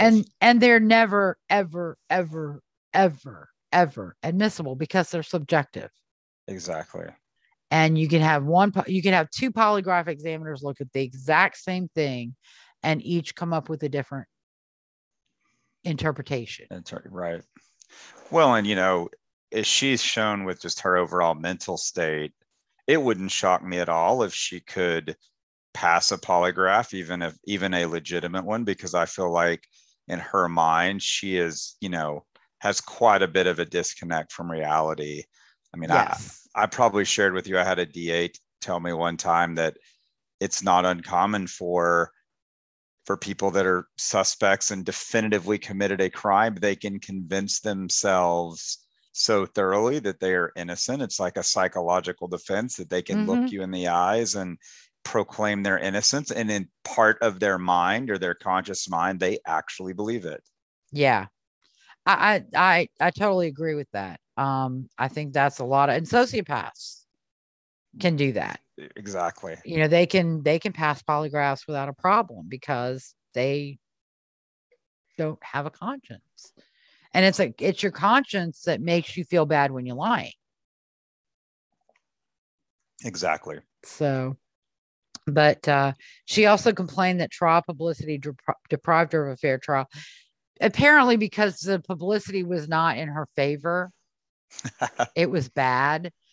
And her family attorney, a Warmus family attorney, her father's attorney, on that special, the picture with the peach suit and the short skirt. Yeah. He's like, they illegally used that picture. It's like, what? Did you get hit on the head too many times in your life, old man? She's on a public street, getting out of a vehicle. They took a picture. Nothing illegal about that. They can do whatever they want with it. Exactly. They didn't peer through her bedroom window and take a picture of her and publish it. And then her story, well, I thought I was going to get on the left side and I didn't. So I had to slide across. So it's not her fault. It's somebody else's fault, the driver or the attorney, And when do you ever get out on the left side when you're a passenger in a vehicle? Exactly. It's crazy. That's actually a great synopsis of her entire mental state for everything. And it gets, like we said, it's like she's just got a crazy dog ate my homework for everything. If she would have just said, okay, you know what, looking back on it, yeah, it was the early 90s, bad fashion choice. That was silly. Probably if I had to do it over again, I would have worn a different outfit. But you know what? I made the mistake. Sometimes just acknowledging your own, acknowledging that you did something wrong actually gives you some credibility versus everything is always somebody else's fault. So, and it was a reporter's fault and the media's fault and the photographer's faults. That's why she didn't get a fair trial. Right. It wasn't fair, but they weren't in the courtroom. Yeah. And you got to presume the jury did what it was supposed to do. So the jury's not seeing this stuff because they're not supposed to be seeing it. Right, exactly. Yeah. And without proof that they did or it biased them, you do have to sort of assume, positive intent and that the jury, without proof that there was jury misconduct, you just have to assume that they weren't impacted by the publicity. And another allegation she made or a claim that she raised was that the jury improperly reached a verdict before readbacks of testimony. And this is a dog ate my homework kind of claim. She's decided in her little brain that the jury reached a verdict, but then asked for readbacks of testimony just because they thought it would look good to have testimony read back. And how would she know when they reached a verdict? She wasn't in the jury room. That her statement was improperly admitted and the jury was improperly allowed to use a transcript while listening to the statement. This is kind of another common one where people will decide that that you can't have a transcript and listen to a recording at the same time. It's just not allowed, and that's not true. If the transcript is by a certified reporter who's authorized to make transcripts for court proceedings, then it's perfectly fine for this jury to have a written copy of a transcript while they listen. Especially when you're talking about 90s technology that was not, or 1989 technology, that was probably not as clear as a bell as what we would have now. This is digital. Exactly. This is before digital, where if you recorded over a cassette tape a certain number of times, you would end up with cassette tapes that would slow down and then speed up and then slow down again. So it could be problematic because I had attorneys that would dictate on little cassettes until they broke. And only then would they say, okay, I'll throw that away now. Exactly. Well, in a lot of these things, they're just, throwing a bunch of stuff at the wall to see if something will stick. Yeah. And then she had a bunch of claims. She said the people were improperly allowed to withdraw. They had apparently filed a motion to dismiss the criminal possession of the weapon, and they were allowed to withdraw that by the court. Honey, the court decides whether they can do that or not, and the court apparently decided that they could, so screw you. Her conviction was based on inference and is improper. Basically, in Carolyn Warmus's mind, if they don't have an eyewitness that says, I saw Carolyn Warmus shoot Betty Jeanne Solomon, then they can't prove she killed Betty Jeanne Solomon. It doesn't matter how all the circumstances built upon each other. Those are circumstances. That means it's inference. That means it's not good. They didn't have her fingerprints in the apartment. That's the only way. They didn't have any direct evidence. She's not guilty. That her defense's mistrial motions were improperly denied. I'm not really sure what the mistrial motions were about. because the appellate opinion doesn't really detail them. That Parco's phone records showing a call to a phone number in Plainfield, New Jersey, were improperly excluded. The gun shop was located in Plainfield, New Jersey. Apparently, in Carolyn's mind, if Vinnie Parco called Plainfield, New Jersey, he had to have been calling the gun shop. So, and it's too bad for her that they didn't find the gun shop until like 6 months later, or there would have been video that proved her innocent, by the way. Did you hear her say that? Yes. Yeah, it's remarkable.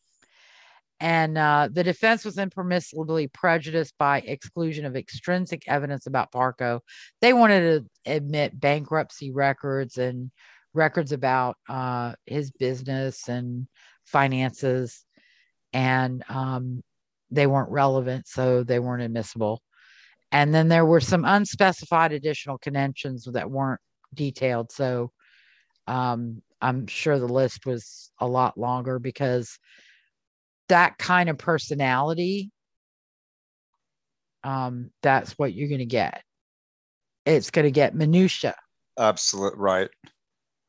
So the decision was rendered by the appellate court on July 18, 2006. And that's pretty crazy. Her convictions in 1992, and it took until 2006. That is unbelievable. For her direct appeal. Part of the delay was the 4 years over the free transcript issue. And just for those of us not in this world, what's the bill on, like, what would you just a guesstimation? I mean, what is the bill on this transcript? Are you talking thousands of dollars, tens of thousands of dollars? I have gotten, at one point, I think I reached out to a court reporter on another case, and it was only a 4 or 5 day trial. The transcript was like $600 or $700 a volume, because it's a lot of work for them to transcribe. Right. And this, I think, was a case that was not appealed. Now, for researchers like me, sometimes you can go to the appellate record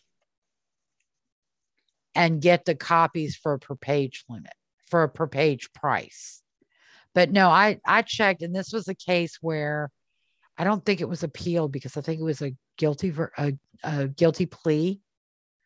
And there were several hearings and things like that. And I was wanting to get the records, and it was like $700 a volume.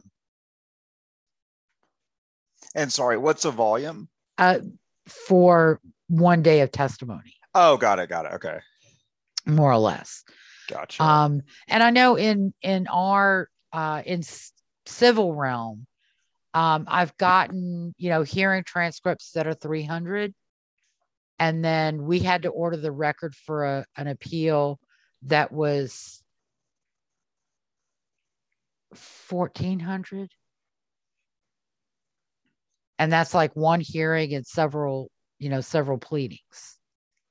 So it depends on what is involved. So it's not cheap, but it's not $50,000.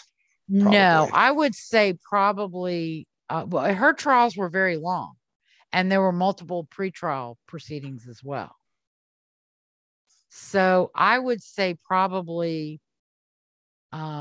it would have exhausted every bit of that $9,000 value on that corporation. But I don't know how much more, maybe another couple thousand. I was just trying to think why she would want to, waste 4 years in prison fighting over. I mean, especially coming from somebody who ostensibly, her father had means.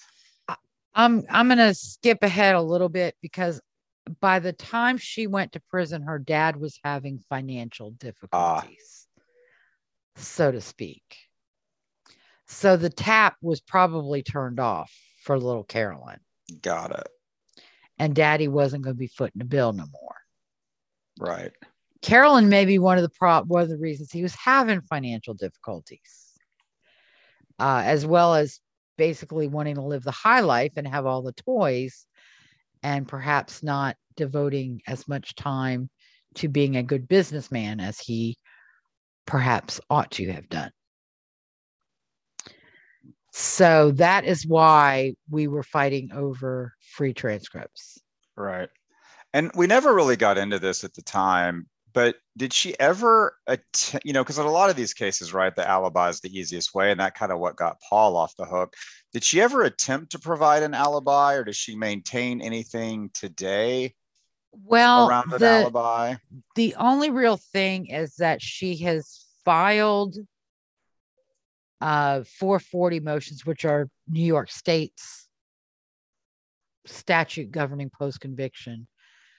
She has claimed that Betty Jeanne's time of death was placed in the afternoon initially, and then, miraculously changed by a corrupt medical examiner to fit Paul Solomon's story, or something along those lines. I think that was mentioned in that CNN interview. That's right. Yeah, I remember. Yeah. But I found nothing in any of the official documentation that I found.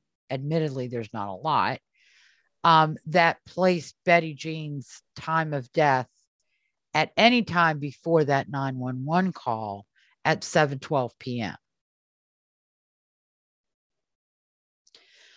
So methinks that the alleged afternoon time of death is just propaganda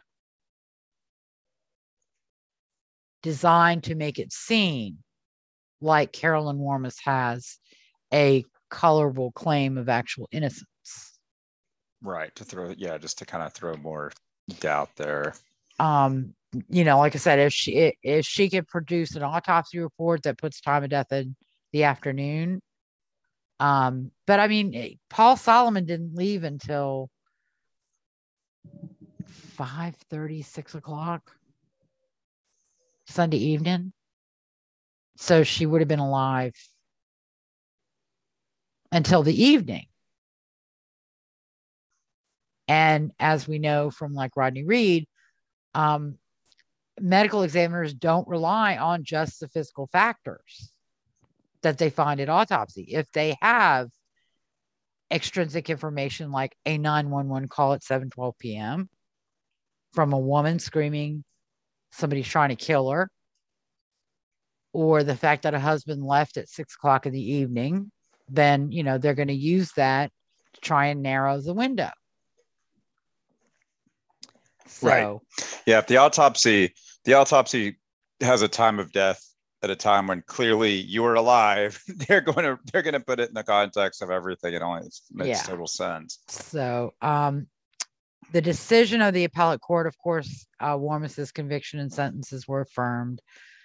The court ruled that although objections to the sufficiency of the evidence were not preserved, they had reviewed independently the evidence against Warmus and found it was sufficient to support the verdict. They found the glove was properly admitted. And again, as we discussed, the provenance of that glove being found by Paul Solomon 18 months or 2 years later, that's goes toward its weight. It doesn't go toward its admissibility. Yeah, that makes sense. And issues A through D were not preserved on the pro se claims, had not been preserved for review, and were found to be without merit. Issues E through J were found to be entirely without merit, and issue K could not be reviewed. These were matters that were outside the record, and so the appellate court couldn't review them anyway. And I don't know what they were, because the appellate court after J was sick and tired of Carolyn's crap, and they decided they weren't going to even list those other things that she was complaining about. So she didn't file a writ to the U.S. Supreme Court. A surprise. So her conviction and sentence became final when the mandate issued, probably in August of 2006.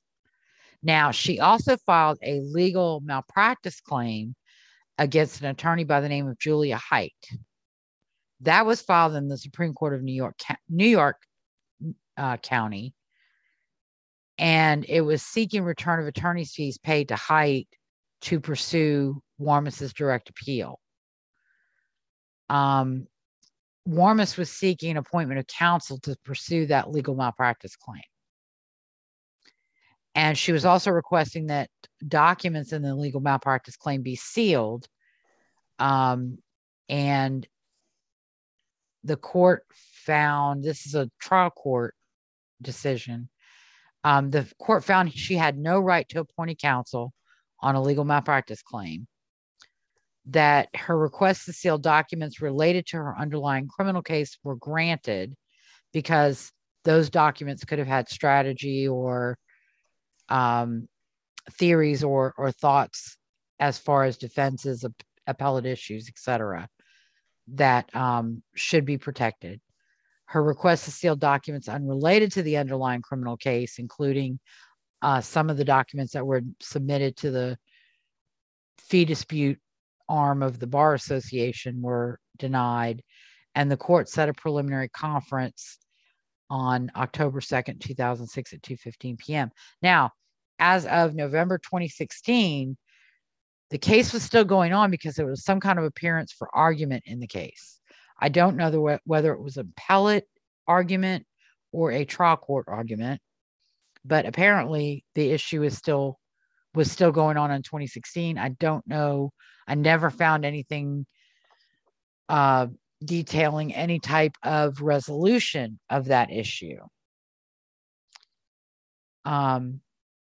Carolyn has filed claims alleging sexual assault by COs at Bedford Hills. She's in Bedford Hills with Pam Smart, the other teacher killer, who seems fitting, had her teenage lover and two friends kill her husband. And Carolyn Warmus filed a civil claim in federal court in October of 2004. That was in the U.S. District Court, Southern District of New York.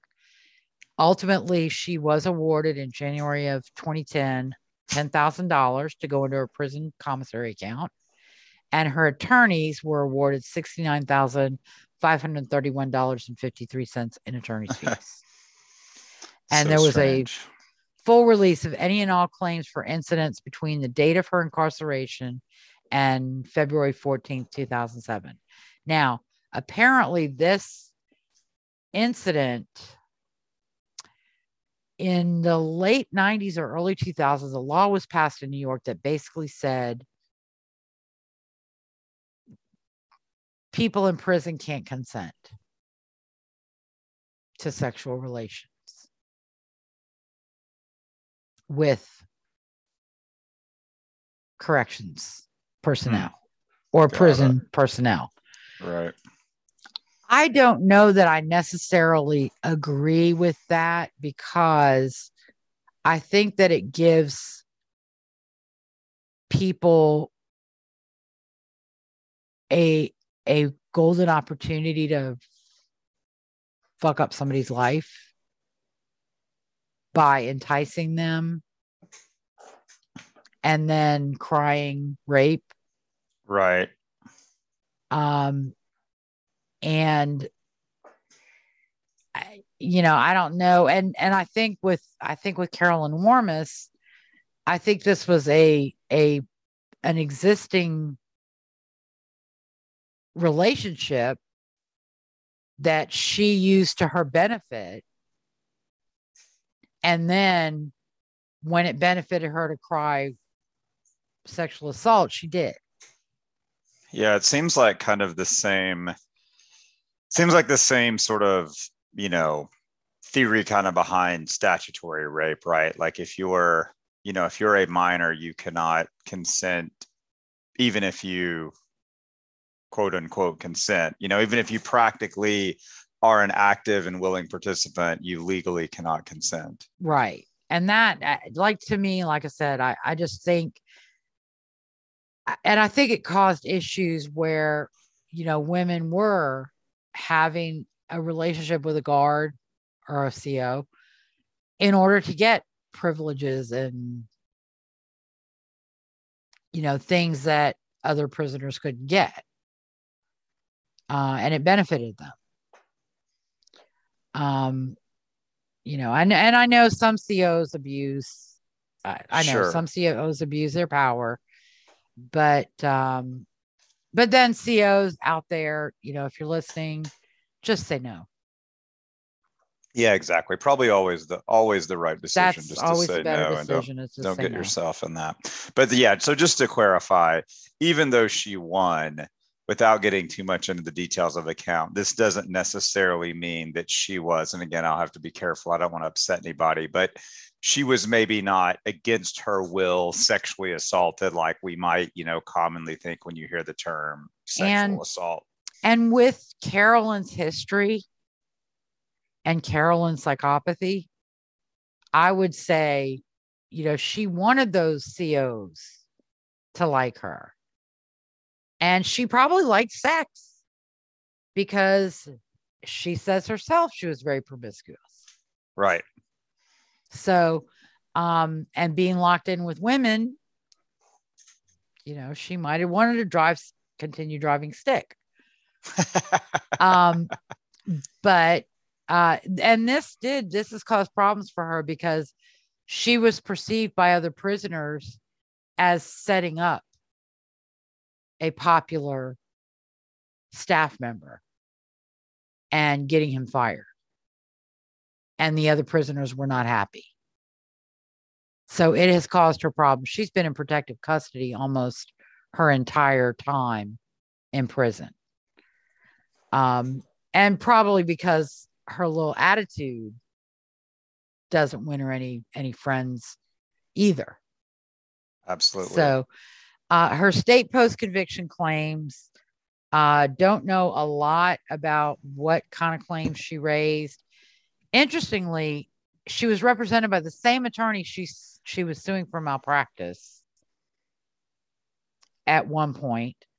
And on April 22nd, 2008, her claim was denied, saying that she failed to establish ineffective assistance of counsel. She's filed other 440 motions claiming new evidence. One, that Paul Solomon had insurance on Betty Jeanne and thus made money when she died. But the jury already knew about the money he was making from the movie. So, and that's something they could have discovered before trial. It's not new just because you just heard about it. Right. Well, and having life insurance on a spouse isn't unusual and certainly doesn't necessarily, point to guilt. It's the one thing when you have the spouse that doesn't work and you have the $20 million life insurance, it's a little bit suspicious, but having a normal, having a standard life insurance policy on a spouse. And more likely than not, they just didn't look very hard for that information. Because you have to show you could not have used this or alleged this in an earlier motion. Right, exactly. And then there was allegations about time of death, alleged new evidence. She was filing 440 motions. This was, I think, around 2010 or so, maybe even later. And they were more likely than not denied because she didn't get a new trial. But I don't know exactly when she filed those motions or when the outcomes or what the outcomes were or the precise allegations that she made. And then she had a pretty extensive disciplinary history. However, in 2015, she challenged a disciplinary that had already been reversed in an administrative process in the prison. So her court challenge was deemed moot, even though the court did say, you're right, Carolyn, they didn't have enough proof. And then in 2017, she appealed another disciplinary, and the court found her guilt was not supported by substantial evidence, and the determination of guilt was annulled by the court. It was basically, they found blank key locksmith requests in a locker, but since nobody said she put them in the locker, they couldn't really put those blank locksmith requests in her hands the way Vinnie Parco put a gun in her hands with a silencer. In December of 1994, Thomas Warmus sought personal bankruptcy protection, and American Waste Services Corporation also sought bankruptcy protection. Between 1999 and 2002, there were several cases filed in which the trustee was seeking return of property and or funds from post-bankruptcy transfers of property by Warmus. He was apparently transferring personal and corporate property through shell corporations, friends, business associates, and disposing of these assets outside the bankruptcy estate. And that was not his job to do. That was for the bankruptcy trustee, so that the bankruptcy trustee could pay his creditors. But he wanted the money. Right. He's trying to. And so he was trying to, do this under the table. These actions resulted in criminal charges against Warmus, for which he apparently pled guilty and served a prison term. There was an article in 2007 that he was still in prison. I don't know what happened with that. That's another thing that I couldn't find anything, whether he's out of prison or not. And then again, as I mentioned earlier, she alleged sexual abuse by COs, and that led to some animosity against her by fellow prisoners who think she was setting staff up. In a parole interview in January 2017, she blamed the media for her conviction, claimed a wrongful conviction, cited her medical issues, and that she'd been targeted by other prisoners who accused her of being out to set up staff. Her parole was denied in 2017. One of the things they cited was poor compliance with DOCC rules. And then parole was denied in 2018. It was finally granted on June 17th, 2019. As we saw in the Oxygen special, she's wanting to prove her innocence now, and she has been granted DNA testing.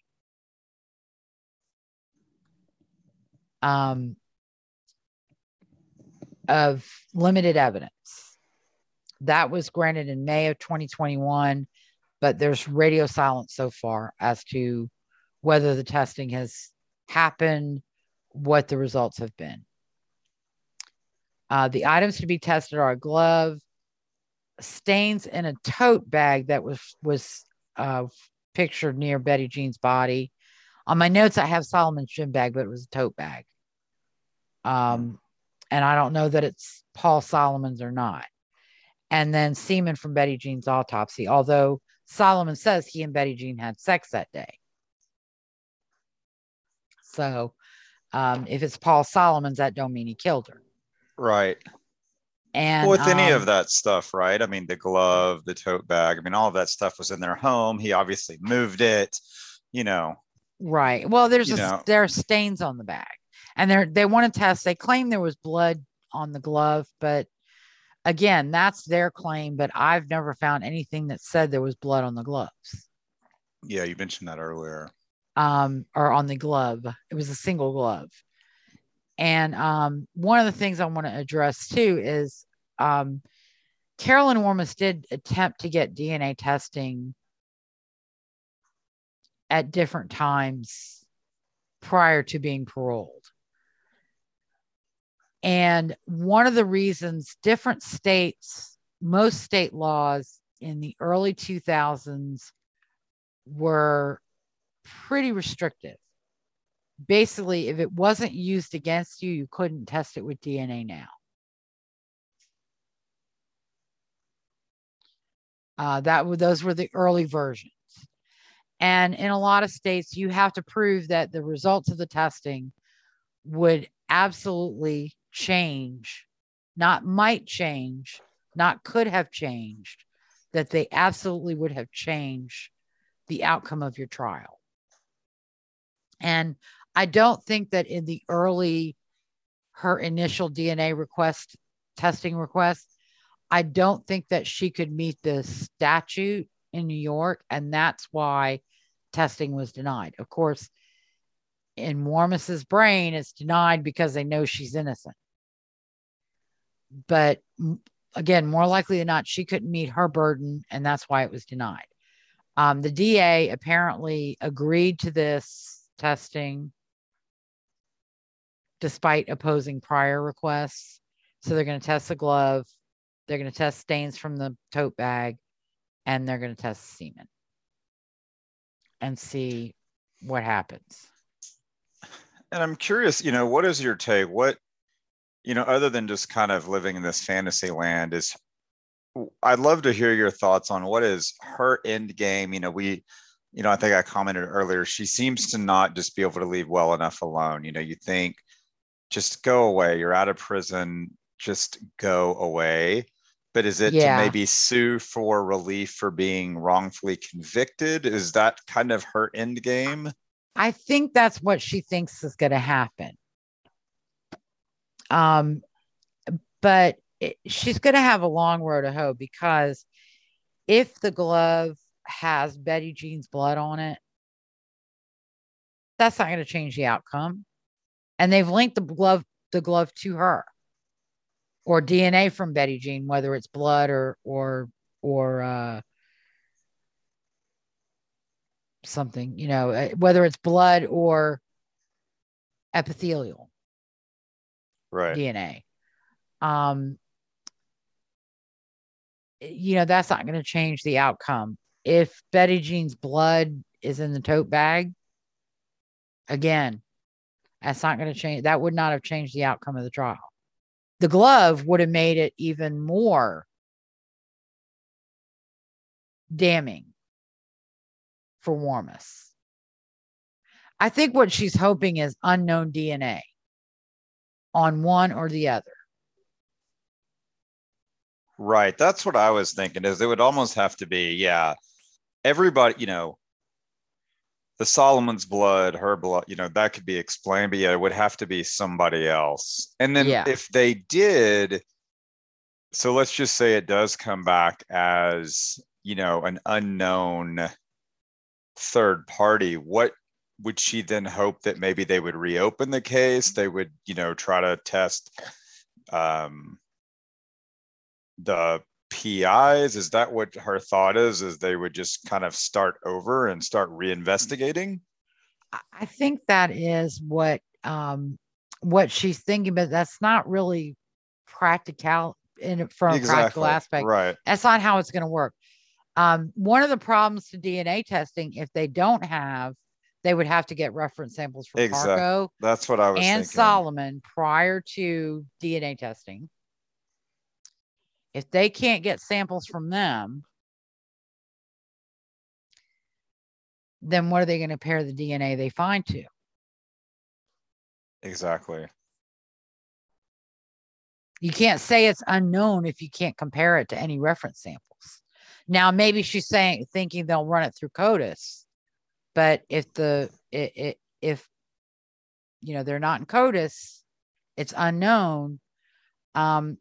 I don't think she really. I think she has this fantasy that it's going to be unknown DNA. If the semen from Betty Jeanne's unknown, then I'm innocent. It proves I'm innocent. And that's not necessarily true. Because Betty Jeanne could have had somebody come over. But again, it's going to really hinge on whether they get reference samples from Paul Solomon and Vinnie Parco. and Kristen Solomon. And they would have to compel that, right? That's probably not something they're going to necessarily want to volunteer. Yeah, and she's not really, she can't compel it. What they, more likely than not, what they'll do is if they'll go surreptitiously try to get DNA. You know, they'll follow Parco, and if he smokes a cigarette and drops it on the ground, they'll go pick it up and try and use that to get DNA. Right. And that kind of at the beginning, what I mentioned a minute ago, right? That basically means she's assuming they're going to reopen the case and dedicate resources. I think she states the state of New York is going to go to, you know, Parco, Solomon, and Kristen and say, give us your DNA. You have to. You don't have a choice. And I don't think that's how it works.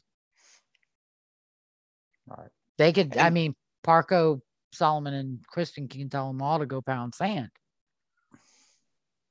Exactly. And what are your thoughts, you know, similarly, you know, what do you think is behind the DA's willingness to sort of, you know, remove the objection to the further testing? You think it's just sort of the overall sort of public pressure behind all of these sort of requests, where it's always kind of seen as in a negative light if you're, you know, standing in the way of potentially proving someone's innocence? Do you think that might be what's behind the removing the objection? Westchester has apparently created a conviction integrity unit. Got it. Or conviction review unit. So it's along the lines, I think, of that. That makes sense. And so I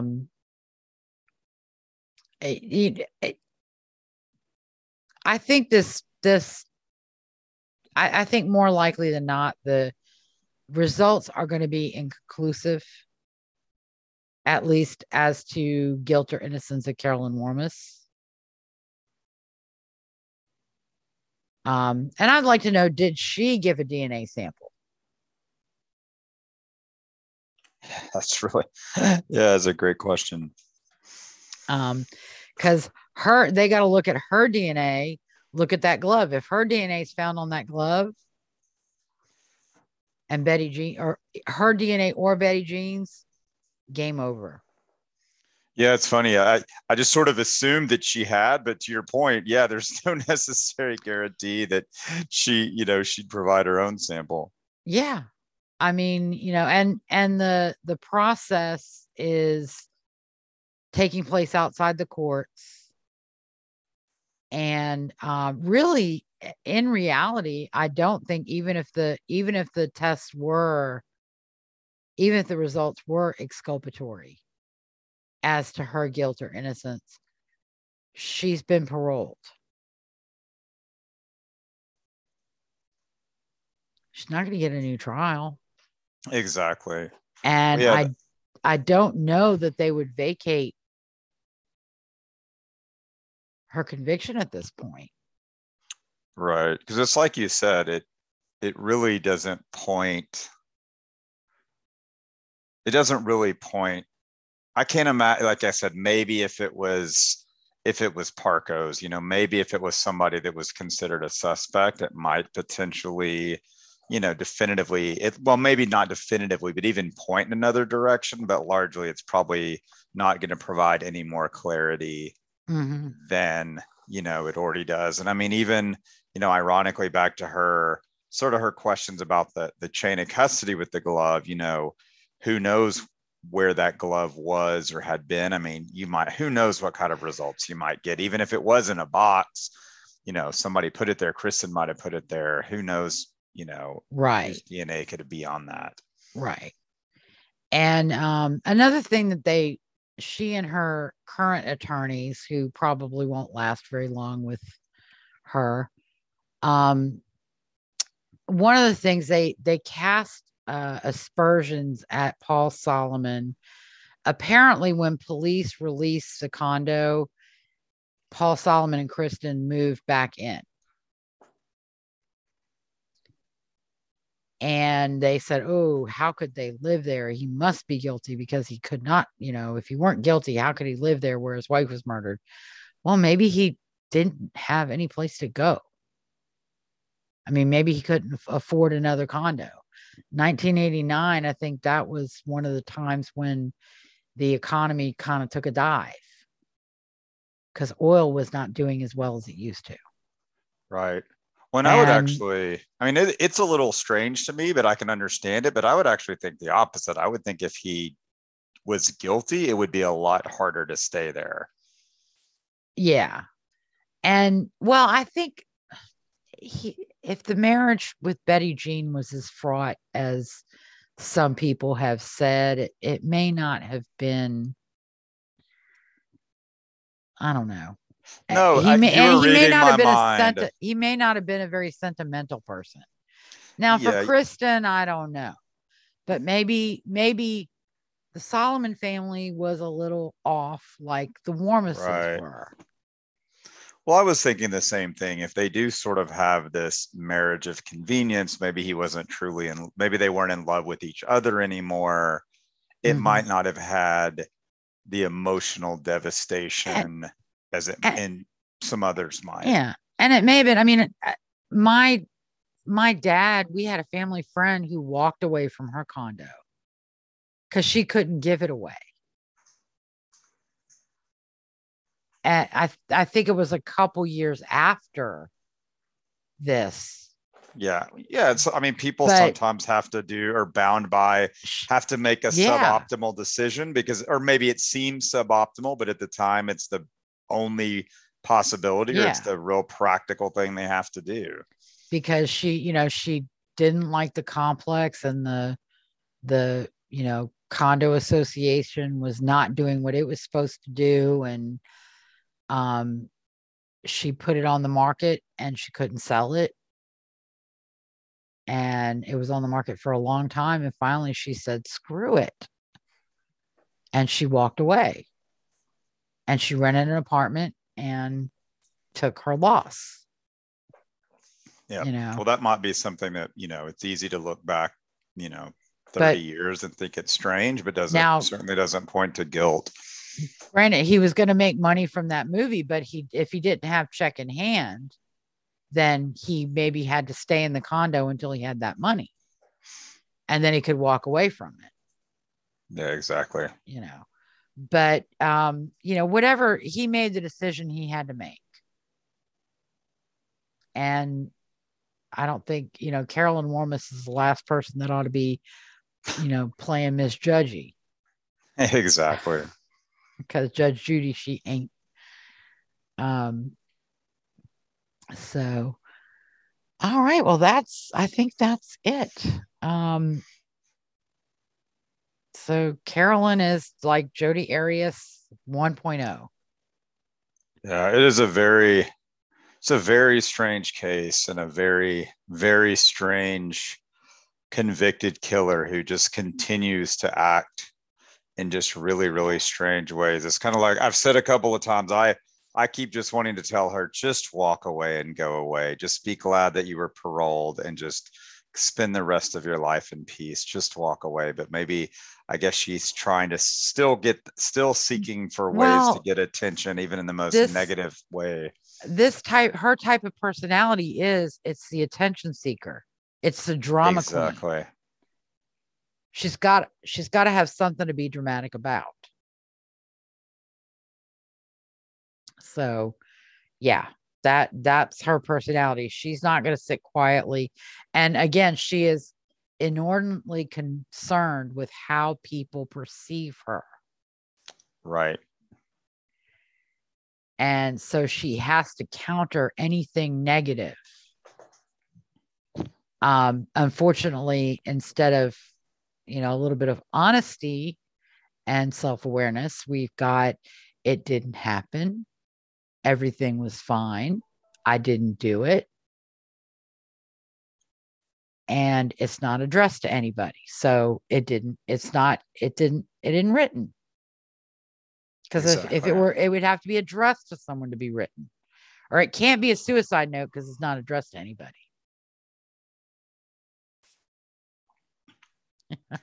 It's hard to wrap one's head around what goes on up there. Yeah. Just like, as a teacher, I could never forge a phone bill. Exactly. Well, you just couldn't do it well. Yeah, that's exactly what I was thinking. She does all these crazy things, but just never quite good enough. Just like, even back to the stuff with the prison, even she finds a way to make the rape allegation or the sexual assault allegations against the COs in a way that angers all of the other inmates. She can't even do that very well. And I think it's also the world according to Carolyn. So, I don't think that everybody hates her because she set up staff. She wants everybody to hate her because then they notice her. Exactly. Then they know she exists. It's just like, Paul pursued her. Paul was always pursuing her, and Paul didn't ask her to stop writing those letters. So he must have enjoyed them. That kind of thing. But Carolyn, if you're listening, I bet you if Tracy had killed Betty Jeanne Solomon, she would have gotten away with it because she's better than you. That is what they call an ender. Yeah, get the sisters mad at each other. And Tracy is stepmother and Thomas, the brother, were involved in the father's legal issues, but not Tracy. So I think Tracy got therapy and washed her hands of her clan, and more power to her. Right. The smart decision on many levels. So, all right. Well, that's it for tonight. As we said earlier, we're going to talk about Dorothy Stratton next week. And then the week after that, we're going to be talking Richard Glossop. Fantastic. Looking forward to it. Well, thanks again. Another great job, and have a great evening. You too. Talk to you later, Kyle. All right. Bye, Lisa. Thanks. Bye. Bye. Thank you for listening to Based in Fact, a true crime podcast. If you like the show and want to know more, you can find us on Facebook or follow me on Twitter at O'Brien L. Ann. Join us next week for episode 8, The Murder of Dorothy Stratton. On August 15th, 1980, the bodies of Playboy Playmate of the Year Dorothy Stratton and her estranged husband, Paul Snyder, were found in the bedroom of the West Los Angeles house rented by Dorothy and Snyder prior to their separation. Dorothy met Snyder while working at a Dairy Queen in British Columbia, Canada. We'll talk about Dorothy's rise to stardom in magazines, TV, and movies, her affair with the late Peter Bogdanovich, and the senseless murder that cut her life short at the age of 20. Until then, have a great week and stay safe. Good night.